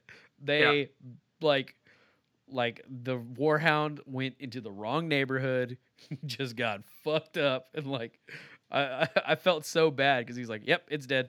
Like pulls it off the table. Like one thing that we did play wrong though that I did not know until just before we were reading this, and I'm sorry, Danny, if you're listening to this right now and I played you. The nuclear reactor meltdown, that full blast should have been D the whole thing. It scattered. He scattered out the explosion 11 inches forward, so it just hit like drop pods and the rear of my Leviathan. So it would have only hurt the Leviathan, but the Leviathan did take a strength 8 hit, and it was okay. But he should have taken a D hit. Yeah. But yeah, my Contemptor Cortus brothers rolled up on this Warhound Titan and then just like beat the fuck out of it, like just punched it to death. I was like, holy fuck. And then like, because I charged the Warhound, I had set up the charge for Warhound to get charged by both my Cortus, and then I also was going to charge my Leviathan in there. And so I charged the Cortus into both of his feet, and then I was going to charge the Leviathan underneath him. And then Danny said that I couldn't get in between his legs, and I kind of in my heart I knew that like I knew the Cortus they'd do enough, right? And so I was like, okay, well then I'm not going to charge in between your legs. I'll just charge this Spartan over here. Why couldn't you charge? I mean, as long as you can make it into base to base with him. Well, he doesn't have a base, so like here's his feet. So I charge Cortus here, and then I was gonna charge the Leviathan in the middle, like in between his legs. You couldn't I don't know. touch. It was weird. Okay. Yeah. Yeah. Anyway. It was odd. So anyway, All right. so I was just like, I'll just not charge the Warhound with that. I'll just charge the I'll Spartan. use my Legion Dreadnought to charge the Spartan. And so I got this little box dread, man, got his chain fist, his fucking, he's just hopped up to be hanging out with the boys, with the cool guys. He charges that Spartan and just beats it the fuck up. Just like busts it open, rolls up on it, he's got a chain fist, strength 10. Yeah. Like, there's nothing so all of those Phoenix Terminators like spill out. Yep. And so now the Phoenix Terminators are out of their box. They're still fenced in by all my drop pods. And I just I have 4 dreadnoughts looking at them, just like ready to beat their ass. And so ignoring that, because that's not going to happen till, next turn or whatever, move over to the, on the other side of the field, you've got the highway of death going on. Like I'm just got this crossfire killing these Emperor's children. And then my little Legion Dreadnought that was over here charges the Mortis and beats the fuck out of it. Like I can't it was so brutal. Like it just That's how your list is supposed to operate, though. You come in on all your drop pods, stage all your dreadnoughts, and then turn 2 assault out. That's what it's supposed to do. It did its job. So I get my Legion Dreadnought, made an 8-inch charge. Like he was moving so fast, and charged this Mortis Dreadnought, and just beats the fuck out of him. Like they get in this fist fight, and so yeah, man, it was like just what happened a bunch to of the Dorado? Daredeo's still alive at this point, and he's still unloading on stuff, just like doing his thing. Turn 2 rolls around, and Daredeo unloads on the Legion Dreadnought that killed the Mortis because I didn't turn him when he consolidated. I left his ass open. Okay. And so like he beat the fuck out of this Mortis, and Mortis shot got in the picked back. up. And then I was like, okay, moving on. And then like I should have turned him. I don't know why I didn't. I think I was just so excited because he just It probably wouldn't have mattered, but yeah. Yeah. So Daredeo sees the opportunity and just fucking murders my poor little Legion Dreadnought who just earned his skull. And so that happens during his shooting phase. He charges my Leviathan, tries to Thunderhammer it, nothing happens. Leviathan swipes 3 people with his big ass bear claw. Just it's and so then my top of turn 3, Leviathan wipes the other Rhino, and I use my tack squads to unload their bolt pistols into the unit that came out, and they kill the unit. And I use my gold Dreadnought, who is on the other side, to fuck up that Daredeo that killed my poor Legion Dreadnought. The Death Blossom, the gold Death Blossom. Yeah, gold Death Blossom. So he unloads his 12 shots and his fucking assault cannons, and he's lucky my fucking Phosphex was out of the range because I would have fired that too. I was so pissed off that he killed my poor little Legion Dreadnought. I know it wouldn't have done anything, but fuck it. So I killed that Daredeo, just wiped him off with the Death Blossom. That sounded dirty. And then my Contemptors charged in, man. My Cortus, I pumped him up on Rage again. The first time I pumped up on Rage, I rolled a 1, and so I did get the whole point knocked off me at the end of my turn. But it's fucking totally worth it. And so I rolled in there, and once they were in combat, before we could make it to the combat phase, he said, "Well, there's nothing I can do at this point," and we're done. We're done for the game. There was nothing else on the table, except he did have a. I did forget he did have on his turn 2, first turn.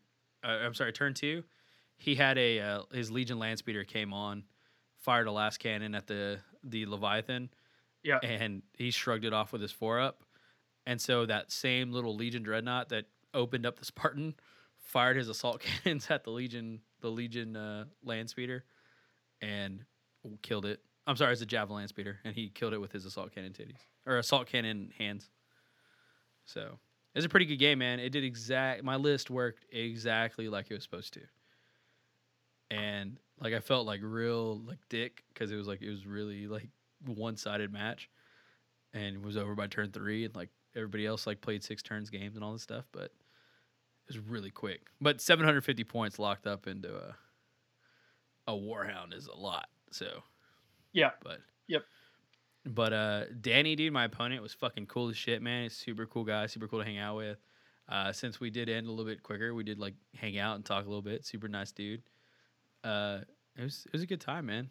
Like he learned a lot. I was telling him like he was at like we were basically talking about like how he could have played it different, and we were talking about him probably getting his Phoenix Terminators a Charybdis instead of a Spartan and running them that way. And Putting that Warhound in reserve.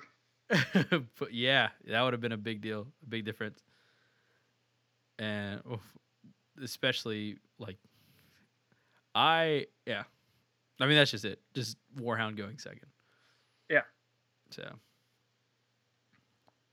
that was my first game, man. So second game, I didn't want to play Zone Mortalis. First, let me just open up. Like I didn't have a Zone Mortalis list made, but I have played a 1,000 point Zone Mortalis list with with Fury of the Ancients, and I played it against Josh and Jay, and I beat them both with it. And so they were like, "Dude, you gotta play that list. You gotta play that list. That's a good list." I was like, "Okay, I'll play it. I'll do this for you guys." So I built my 1,000 point list up. It was the same list I'd been running. It's the same models I use. Basically, it's a Leviathan, Death Blossom, a Legion Dreadnought, and a Contemptor Quartus.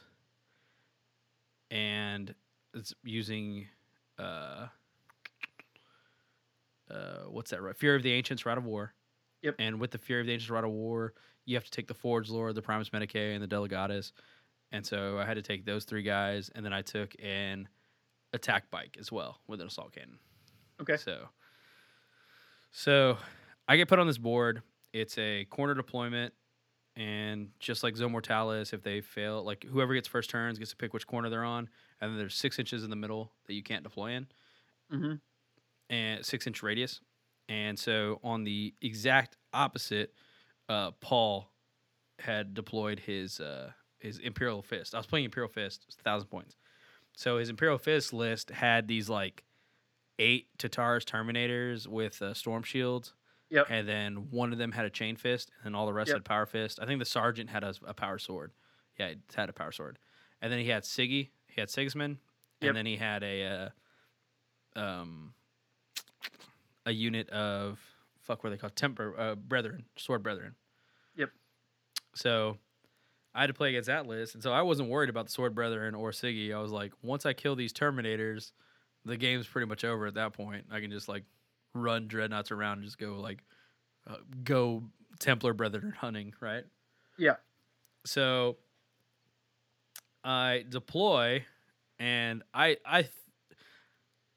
did deploy far enough in my mind. Like I deployed far enough back to where, like I wanted my Phosphex dischargers to be in range first turn, so that I could just Phosphex discharge all of these Terminators. So it was like an 18 inches away from me. Like I think it was like 16 but you could have started 24 inches away and moved 6 and then shot 18, or like 22, I guess. Look, like next time I will. I totally I totally learned this time. That's what I fucking should have done. Like I was totally like, I don't know. I was feeling myself. I was like, dude, fuck yeah. Like, boom, like dominated that first game. Let's go to game 2. So I played loose. I played pretty loose and reckless game 2. So I deploy out. You got to start with half your army. So I deploy out a Leviathan, a Quartus, and a Legion Dreadnought. And they're just like sitting there waiting, like, let's do this. And so he deploys out this Terminator squad. And he's ready to accept this Phosphex. Like in his mind, he's like, I'm just going to try and wither this Phosphex. And then I'm going to try and like get up to you and just beat the fuck out of you. And I'm thinking to myself, like, I'm going to Phosphex you. Then I'm going to unload 12 shots into you with, this Leviathan. Then I'm going to unload, another 4, 8, 12, 16, 20, 24 assault cannon shots into you. Like it's you might have the armor save and then vulnerable save, but I'm gonna unload some fucking shots into you. It's gonna happen. So first turn, man, he seizes on me. And I was like, uh-oh. So he moves his guys 6 inches forward, right? And I'm just like, oh fuck. Like there's no way he can make this 10-inch fucking charge into my Leviathan. And sure enough, he rolls fucking a 10 to charge me. And I'm like, how the fuck did these Tataris Terminators So move fast. this fucking fast, dude? They deserved to beat the fuck out. Like my Leviathan, man, he did the most, man. He tried to unload with his snap shooting and all. Oh fuck, I didn't do reaction fire. Oh well. My bad, I should have. Yeah. You might have Thinking killed about a guy if all you would have had to do is kill one guy. Yeah. Damn it, I didn't think about that. So anyway. So yeah, man. I mean, like, just out the gate, Terminators are in my grill. And like his Power Fist Terminators, they really didn't even, do anything. Like it just like the power. It wasn't the Power Fist. It was that one Chain Fist dude that like he rolled perfectly. Like he rolled the Chain Fist. He got one attack through with the Chain Fist, and he rolled enough to get through. I rolled my invul, and Failed. like it was so funny because I rolled it, and the dice was sitting there doing that little like spin thing, like the top Yeah. spin, and it spun for like at least like 6 seconds, and we're like just like and then a 1 shows up. I was like, oh, and then he rolls his dice into fucking 6, like boom, blows Boom. up. Yep. And then adds D3, so like, it's like massive explosion from the Leviathan. And I was like, well, fuck. So turn 2 rolls around, and I'm like, man, I really don't like it was my turn, my first turn actually. And I'm like, I really don't know how I'm gonna do this. I was like, but I was like, at that point, I was like, the Terminators are here. I can't run from them. I don't have anything that could hurt them. I have to try and fight them.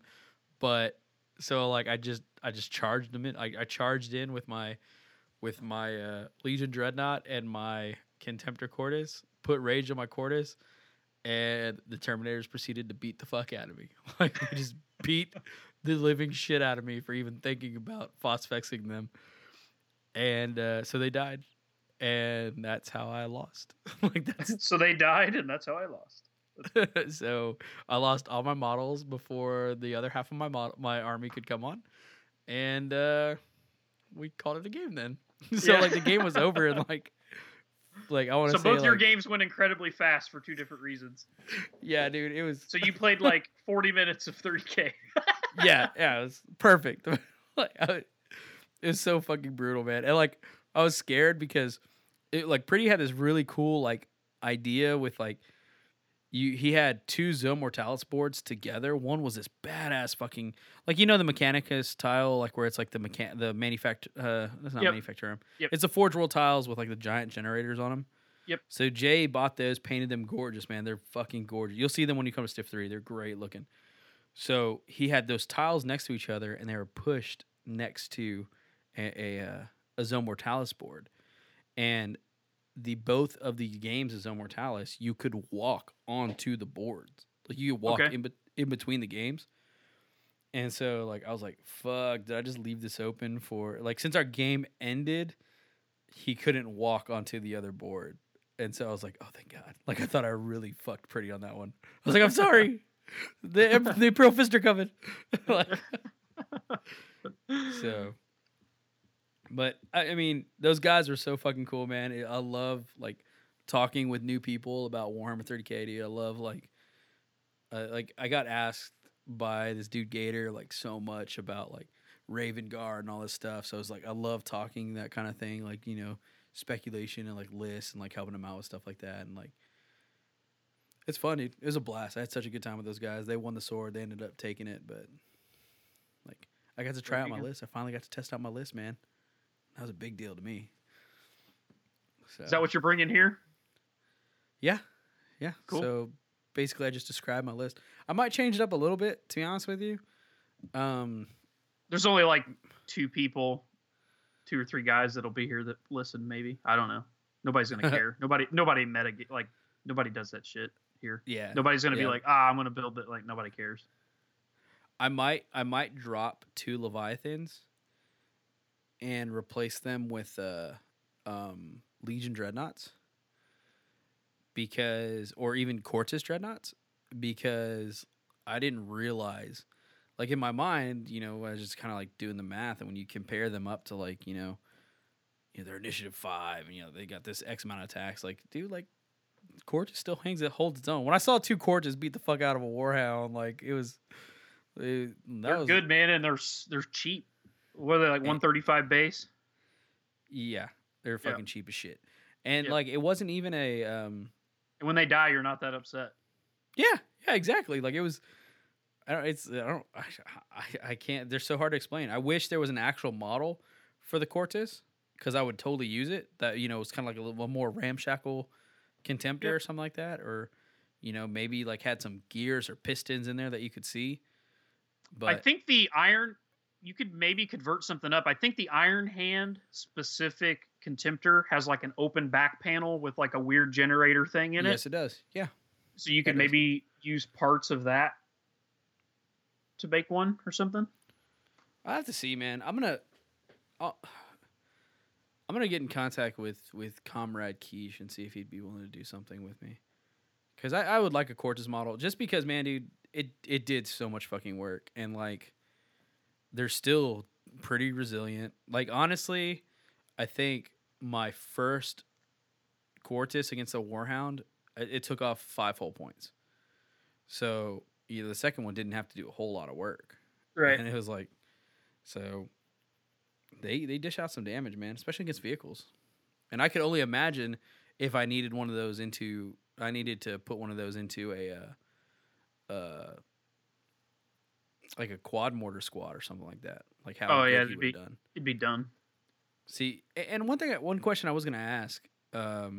So if you deploy, like, let's say you drop pod, right? Yeah. And then you leave your Dreadnought drop pod, and you get behind your Dreadnought drop pod. Yeah. That's intervening model plus shrouded, right? Like, Well, let's because say, a dreadnought is a vehicle, it still has to be 25% coverage.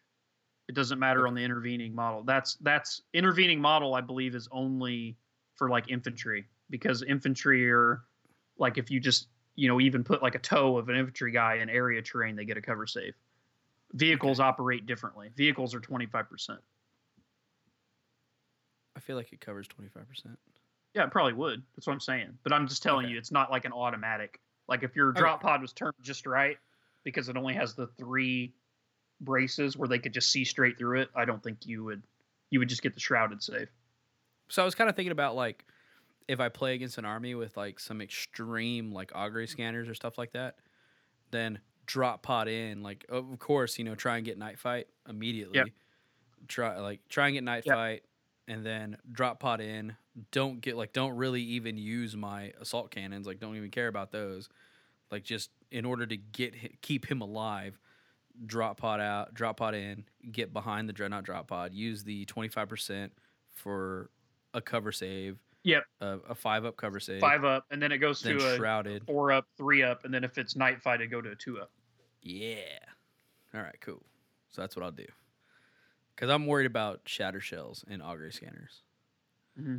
That's one of my big things I'm worried about. So just trying to figure out how to make that happen. Because they're not going to run from me. Like, I'm going to get you. Like, it's going to happen. Yeah, they're not going to run with quad motors. They're going to sit and shoot. Get their ass beat. That's what's going to happen. Poor little Cortez. So yeah, man, those are my games. Like I said, it was a good time, and I got to play my list. Learned not to get cocky. Just hang back. Just, God, beat the fuck out of my Dreadnought. Anyway, all my Dreadnoughts. Just Power Fist City. Chain Fist City. So yeah, that was that. So anyway, what's next on the list here? What do we got? You got the list. The auction army, dude. All right, cool. Let me bring up. I'll just read off the email here. I sent you the email. but I can. You want me to read off? I'll read off. You want me to read off? Oh, if you got it pulled up, yeah, read it off. Boom. Okay. So Ryan got sent. This is from the Freebooters, right? Yeah, the Freebooters Forum, and one of the moderators there is my buddy Jamie. You met him. He was the guy that was like, I joke about him being like my handmaiden at Adepticon because he didn't get signed up for the event in time because his computer crashed. So he was like making sure we all were hydrated and stuff, and he ended up playing in the Zone event. But he's from Alabama, and he's one of the main moderators over there, and he sets up this charity auction for Toys for Tots every year. So it's done by the Freebooters Forum, but it's all guys on the Freebooters that do it, but we're just giving money to Toys for Tots, so it's not like benefiting any specific person. It's just charity. That's so cool. And so like these models were all donated from Freebooters? Yep, all the models were donated from Freebooters, and then people who are also Freebooters just donated time to paint them. So like all these armies were painted by different people, and some armies, like this Alpha Legion army, I think was painted by like 3 or 4 different people, but they all like Skype each other, and they all share paint formulas, so the army matches, even though it was painted by 4 different people. That's very cool, dude. That's so much thought put into that. So this is just the first army that they're going to release, but they're going to have a total of 5 armies that they're going to release that we just throw up on eBay, and then 100% of the proceeds go to Toys for Tots. Make sure kids get their Christmas presents. Toys for Tots, if you don't know what that is, if y'all are in like a different country or something like that, basically it's a charity that makes sure kids have presents for Christmas. All right? I think it's run by the U.S. Marines too, isn't it? It is definitely run by the Marines. Yeah. So it makes sure that that they have Christmas presents and they get to have a normal Christmas, and so it's a badass charity. Love it. Yep. So you want me to read off the email? Yep. On what it all includes for the auction army. So here the first of 5 Horus Heresy armies the Freebooters Forums donated and built for the annual Toys for Tots auction. The army this year are all 30K. They include Alpha Legion, Dark Angels, World Eaters, Imperial Fist, and Black Shields. 100% of the auction price is donated to the Toys for Tots charity. And so this is going to be the Alpha Legion army that got posted up. Yep. And are we going to post the pictures of this up on the website? Yeah, you can go ahead and post them. Jamie said you can post anything you want. He wants to get the word out there, so I told him I would put it on like our Indy 40K. If we want to put it up on Radio Free, we want to do it in South Texas and all that. And I'm actually going to try to contact some of the other podcast guys in our podcast group and see if they'll talk about it on their shows as well too, because we want to generate as much money as we can for the charity. Badass. So this Alpha Legion army has a ton of options and is playable out the box. It has over 2,500 points, closer to 3,000 plus, in a non-legal list. Okay, so it's 2,500 points, closer to 3,000 just in minis available. Right, but you can play a 2,500 point Coils of the Hydra list. Out the box. Out the box, yep. So it's got 5 HQs. It's got a Dynat, a Praetor and Terminator armor, a Chaplain, a Delegatus Consul, Sneaky Steve, or the Dreaded Saboteur. Yep. It's got a Land Raider. It's got 3 different Contemptor Dreads. It's got 4 10-man tack squads with rhinos and 1 10-man tack squads with plasma guns. Finally, there's a 10-man Dark Fury squad fully converted with Alpha Legion torsos, helms, and pads, and a 10-man Headhunter squad. So that's pretty badass for Coils of Hydra. Take a Dark Fury squad like that. I built that unit. That was my donation. Oh, really? Yeah. Oh, I'm gonna have to go relook at the pictures here. And yeah. I basically just took forget what legs I used, but it's the Alpha Legion torso kit, the Alpha Legion head kit, the Alpha Legion shoulder pads with Dark Fury arms, and then I think Mark IV like Assault Marine running legs. Very cool, dude. Oh, and then I put standard Mark IV jump packs on them because I didn't want like the Dark Angel or the Raven Guard looking wings. Symbol wings. Yeah. Yeah. So every model has some form of custom work on it. be it Forge World pads or upgrades. Most models have serpent scales under the 2-player to paint. Under the layers of paint. I think it Okay, auto-corrected. yeah. Okay. They basically bought these stencils that you can airbrush through that makes it look like serpent scales, which you'll see it in the picture. So they used all these different shades of green and blue, the tint paints. And so they like painted it and then hit it, put those templates on there so it has like multicolored snake scales on top of like a lot of the models. It looks pretty dope. Very cool. Okay. So the Army auction will go live October 31st in the evening and will run for 10 days on eBay. 100% of the auction is going to the charity. Will ship worldwide. Dang, shipping worldwide. Buyer pays shipping and any custom duties or local taxes. The other auctions will be up before Christmas and will follow the same format. Links to the auction will be on the Facebook pages of 40K Radio, the Freebooters Forum, and my Facebook page, Jameson Durham. Any assistance in getting the word out would be awesome. Thanks a bunch. BBB. What's BBB? Big Bad Bull. That's his forum name on Freebooters. Very cool. So I'm looking at these pictures right now. And they look dope, man. I like the stencil work. Oh, dang, that's an actual Alpha Legion Dreadnought. Yep. Very cool. And then... So I think two of the Dreadnoughts are the Calth ones. One is the actual Alpha Legion one. The Rhinos are just the plastic Games Workshop ones, as is the Land Raider, but everything else is, standard 30K stuff. So sweet. Which obviously, you can use those models in 30K. Some people want to poo-poo you using, like, Mars Rhinos, but I actually like them. I think that, like, in my mind, Raven Guard and Alpha Legion would use more Mars Rhinos than they would. Well, what I think's weird is Forge World, if you want any of the upgrade doors, which is, like, why wouldn't you want the cool, like, Legion-specific upgrade doors? And they only make those for the Mars pattern. They don't fit the Demos? Oh, well, yeah. No, the Demos has the round doors. It's got the circles. Yeah, it's got the circles. Yeah, you're right. Right. Yeah. So, I mean, everybody that wants to say, well, why are you using Mars pattern? That's not 30K. I'm like, I don't know. Why does Forge World only make upgrades for Mars pattern if it's not for 30K? You dick. Why are you talking shit? I'm looking at your Dark Furies, dude. They're like in the back of this picture. They look dope. There should be a close-up of them. I did not paint them. I just built them. No, I don't see. They don't have a close-up of them. I donated a tactical squad in the Dark Fury squad.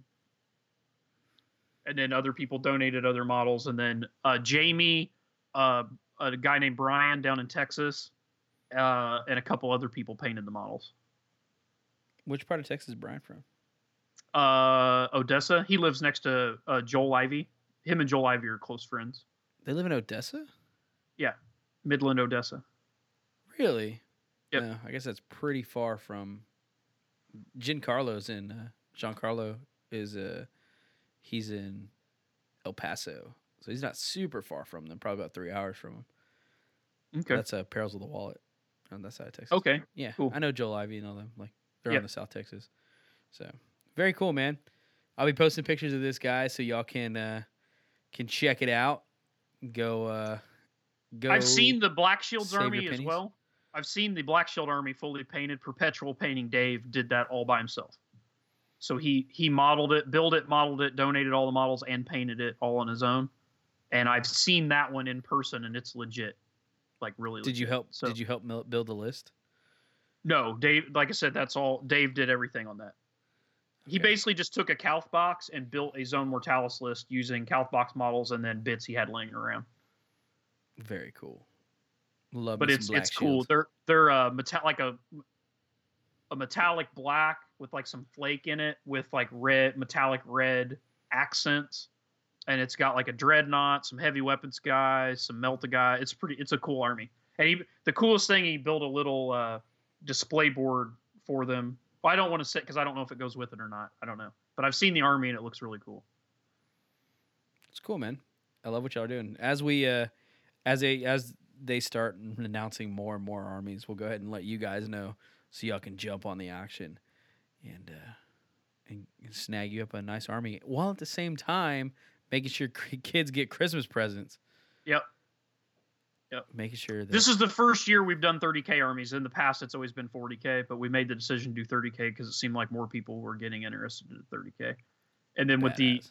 the release of the Calf box, it was easy because it was hard in the past to get, a really good sized army when you're just buying pure Forge World stuff. It's a lot to ask somebody to like donate, $160 Spartan. For real. No, So 100%. this was a lot easier to do with all the Calf boxes running around, where you could just get like a Headhunter upgrade kit and throw it on some Calf guys. It makes it more reasonable. If people wanted to donate models, can they still donate models, or is it Well, the armies are pretty much not done? this year, but maybe next year they could. Okay. So this year, I mean, there's not enough time to paint them because they're wanting to get them all out so that they're out before Christmas. So we try to do all this around Thanksgiving, Christmas time, so people can buy them for Christmas gifts or buy them as a Christmas gift or around Christmas. Right. And then also they want to get all the money to donate to Toys for Tots right before Christmas because that's what the charity does, is buy Christmas gifts. So For sure, dude. Makes sense, man. Very cool. Love it. Love the idea. So check out. We're gonna put. You said you're gonna put all the pictures up and the info up on Yes. our Facebook. Okay. yes, sir. I'll put all the pictures up anyway. It'll be on the RFI 26 dump. But if Whenever I'll put the it- auction comes out, we can put the link up to the auction. perfect. So keep an eye out for that on the Radio Free Istvan Facebook page, guys. I'm gonna keep When the plugging auction all releases, day. we'll make sure we shout it out on here. Sounds good to me. Sounds good. So that's that, man. We're on the part where you have to go in your corrections, bro. Okay, so first thing, this is the easy one. So I think it was last episode, we were talking about an Iron Fire list. I don't play Iron Warriors, but like my buddy Mosier does, and I've seen him play, and I kind of helped him write his list. And we were talking about somebody had some rhinos with multi-meltas on them, and I said you might consider swapping the multi-meltas for some Havoc launchers, since they're like a one-shot twin-link barrage weapon to use, so you could just fire these one-offs to get some tokens down without firing any of your good guns, so that you could almost use them as like spotting shots or whatever. The problem is Havoc launchers do not have barrage. For whatever reason, I've thought they've had barrage for a long, long time, and they don't. And like I said, it's not something that I've ever used. I just could have swore that they had barrage, and our game club's been playing it that way for a long time. So I told everybody that, and like even some of my other guys down here were like, really? I thought they had barrage. And we went and looked, and I don't know where I picked that up from, because I went back and looked at some of the older books because I thought maybe it was in an older book and they changed, but I was just apparently I was just totally smoking crack because it was never barrage, all the way back to when the weapon first came out in 3rd edition. So it used to be strength 4, 2 shots. I did find that out, which is kind of weird, but it was never barrage. So yeah, so there's that one. So then Jason Tick he got on the Radio Free Istvan Facebook page and brought that up. He says he plays Iron Warriors, so I just want to thank Jason for setting me straight on that, and so that I could tell you guys, so you're not running Havoc launchers to do that and then being told, why are you running this? You're an idiot, and then blaming me. So if that's what you're planning on doing, stop what you're doing right now and don't do that, because it doesn't work. Somebody's like, I just bought all these fucking Havoc launchers. Right. Ugh. So then the other thing, on our YouTube channel, we've been posting those Just the Tips videos. And I posted one, I think it's the Dreadclaw Tactica video, or Fire Sweep or something like that. So what I was trying to do in the video was show you that when a Dreadclaw comes in, it does if you choose to do the Fire Blast attack, that if you have friendly models out already, that you can hurt your own models. So that was really the purpose of the video. Plus, I was trying to show some other stuff. So the whole content of the video makes sense in what I was trying to tell you. But what I messed up in the video was I had 2 Dreadclaws, and I was saying, if this Dreadclaw comes in and you're wanting the guys to get out of this one, to make sure that you drop the other one that the guys are going to stay in to do the fire blast before you drop the one in. So you're staging it properly. So you don't have guys get out and then immediately get heat blasted by the one that comes in next to it. Right. So the problem with that is so in the video, I drop the Dreadclaw in that the guys are going to get out of, and I do the heat blast attack and then get the guys out of the one that lands. You can't heat blast and disembark in the same turn. So I did one too many heat blasts in the video, basically. Okay. So I messed that up. So it's still like the video makes sense other than that. I screwed that up. And then the other thing I thought about later, which nobody even brought this up, I just thought about it myself. The way Dreadclaws work, so drop pods have a rule that as soon as they land, you're forced to disembark.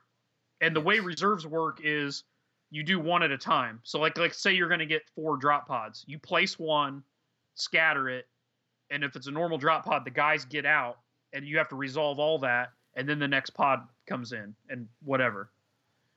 A Dreadclaw, because you're not forced to get out, the unit would just get out in the movement phase. When it comes in, you don't get out until you resolve all your other pods that come in. Does that make sense? Yeah. So the scenario that I created wouldn't even work anyway, because if I had a Dreadclaw come in with guys in it that I wanted to get out, they have to stay in it until all the other Dreadclaws come in anyway. And then after all my reserves have come in, then they can get out. So really in the video, the first Dreadclaw that I dropped, the guys got out of, it should have just been a normal drop pod. And if you imagine in your head that that's a normal drop pod, not a Dreadclaw, the entire video makes sense. It's just a very fancy drop pod. Right. And I typed all this up in the YouTube video. Like I said, hey, the guy who brought this up is William Lancaster.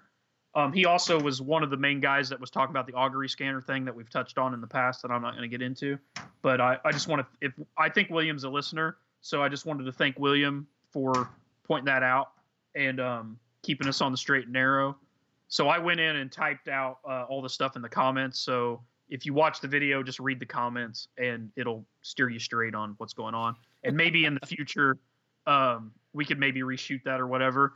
The main problem I had, I'm not making excuses, but just to get everybody an idea of why stuff like that happens. I only have so many I only want to use painted models when I shoot those videos, and I'm using my own stuff, and I only have certain models painted for certain armies. So I really honestly did want to use a normal drop pod, but I don't have any normal drop pods for my word bearers. The only army I have drop pods painted for are salamanders, but the only army I have stuff with models that can intercept are blood angels, and I didn't want to do salamanders versus blood angels. So I used my word bearers, which don't have drop pods. So then you're trying to keep all this straight and shoot the video like kind of on the fly where it seems natural. And then my wife is filming me, and she's like impatient because she wants to go eat or make me do housework or whatever. So I'm getting the look like, hurry this up. So I got panicked and was trying to do too many things at once and just fucked it up. At least you're honest. So that's what happens. But anyway, I tried to do it and make it like, as by the book as possible and do it. I try to do the best job I can, but sometimes you screw up. So, but if I screw something up, I'll admit it. No big deal. It is what it is. People make mistakes all the time. Just admit it and go on with your life. Instead of hiding behind the internet saying, "Fight me, fucking fight me, tool." Yeah, that's stupid. I mean, if you're wrong, you're wrong about something. So I was wrong. So anyway, just read the comments there, and it tells you what I did wrong, so that you guys, don't do the same mistakes that I did. Just use it as a learning experience. So good for you, Ryan. You're a bigger man. I'm not that big. So. I'm only 5'8". So yeah, that's it. And then yeah. Did you want to go over any emails or save them for another show? That's it, man. We're done. That's all we got. Okay, I did want to say... I just got a very cool Solar Oxalis, and I'm looking forward to going over. Yeah, I was going to bring that up. We're not going to do it this episode, but the cool thing is he says I'm a student in Terre Haute. That's only, I think that's like 55 minutes from here. So he should come play with us. If he's in Terre Haute, he goes to ISU. Indiana State University, the Sycamores, terrible football team. Hopefully he's not a football player. I feel bad after saying that, but they're fucking terrible. So I love seeing some fucking Solar Oxalis, man. So we can go over that next time. I actually have some funny ISU stories. I had an ex-girlfriend that went to school there, and I got some funny ISU stories. You know what I'm going to do with this list, though, Andrew, if you're listening right now? So we're definitely going to go over it next podcast. But I'm also going to forward this list over to Josh over, TFL Josh. And on Wednesdays, they do a webcast on Warhammer30k.com, the TFL YouTube channel. Yep. And I'm going to have him go over this list as well because he plays Solar Ox right now. And he actually just ran a pretty hard-hitting Solar Ox army in this past event I just played. So they'll go over it live. We'll go over it too, but they'll do something different. Like we won't tell them. Like, so listen to their list advice and then listen to our list advice too. Yes, sir. And then if ours is better, say Josh sucks, Ryan rules, so that we can read that out on our podcast and give Josh shit about it. It's sent. I sent it. So yeah, definitely those guys are cool over there. And if you like this, our podcast, you probably like the webcast too. You'll love it. If you can just go to YouTube and just type in 30K Forgotten Legion and it'll pop right up. It's the first thing that comes up. Or you can type in Warhammer30k.com and it'll go right to it. Well, but some people don't remember that. So I'm just giving them keyword search. If you're a total Luddite like me, you like keywords. So, but we got other emails this week. We're just running out of time in this episode, but we got a Zone Mortalis Sons of Horus list that John sent in. He sent in a army before that we did, a normal army, but he's wanting to do a Zone Mortalis list. We'll go over that next week. And then we got another one from an Alpha Legion list from Cal, C-A-I-L, Kale? Kale? Is that how you'd say that? Yeah. Cal? Yeah. Kale? Sure. Cal. Like Kyle. Kyle. Is it Kyle? It's K. Like a weird way to spell Kyle? C-A-I-L. Yeah, Kyle. I don't know. Well, anyway, he's got an Alpha Legion Coils of the Hydra list. We'll go over it. And then we got an email in from where's the other guy? William Parker, wanting us to discuss the Legion Champion a little bit more because he heard us poo-pooing it. So we can do all that next week. We also got a what do you call it? An email about the lotto wish listing from Mike H. Well, it sounds like we got a lot of emails, so maybe we could do like a viewer episode next week, or maybe at least half the episode will be viewer, because this week we just had so much. There were so many releases. You had your Goalers event, plus all our normal segments. We just kind of didn't have enough time. And then 2 weeks from now, maybe if the stars align, while Michael is here, we could do a podcast face to face for the first time. Two of us for the first time. The first time. Like a virgin. So, is that all you got? That's it, man. Just going to remind everybody to go check out the other Warhammer Horus Heresy podcasts out there. You got, of course, always going to bring it up. You got the Eye of Horus guys, the Varangian Heresy guys, the Northern Heresy guys. You got Geno 5-2. You got Covenant of Fire. You got Age of Darkness. You got After Olenor. You got Wolfkin. And Seize the Initiative. Seize the Initiative. Sorry, Sean. Sorry. Messed up the name. Go check them out, guys, man. They're all super cool dudes. Like I said, Sean had his event. Maybe we can get Sean on and have him go over his event soon. Fuck yeah, dude. Covenant of Fire. Jake wants to come on here. We were going to have a whole segment. We've already plotted out a whole segment. I don't know if you saw us in the chat talking about the biggest fucking thing that drives us crazy about 30K. We both have the same issue. As soon as he dropped the one hint, I immediately I was like screaming at my phone as I was typing it. It's Vulcan's hammer! And then he was like, yes! And then we ranted and raved for like 35 minutes as to why fucking Vulcan's hammer isn't Mastercraft. So we want Jake on here and we're going to give him a 10-minute, just him, one-man rant show for 10 minutes about the hammer. About told him I Vulcan's hammer promised not being master crafted. Makes zero fucking sense. Badass, dude. We'll get him on. We'll get him on next week. We also have a Gav Thorpe, man. We still haven't scheduled John French in, but that was mainly because we had like a weird schedule here the past couple weeks. I had a work schedule. Let's be honest, it was my fault. Yeah. So anyway. But Gav said he's down to come on again. Do I get to talk to him this time? Yeah, dude. He was my entry into the Black Library. We've talked about this. The first ever Black Library book I ever read was the Last Chancellor's novel that he wrote. Well, you can tell him that to his ear. To his ear, not to his face. Did you we'll talk about it offline and on the show. Yep. So that's all I got, man. Me too. We're gonna close it out. We're gonna bring it to close. Appreciate you guys. And yep. Y'all have a good one. Later, guys.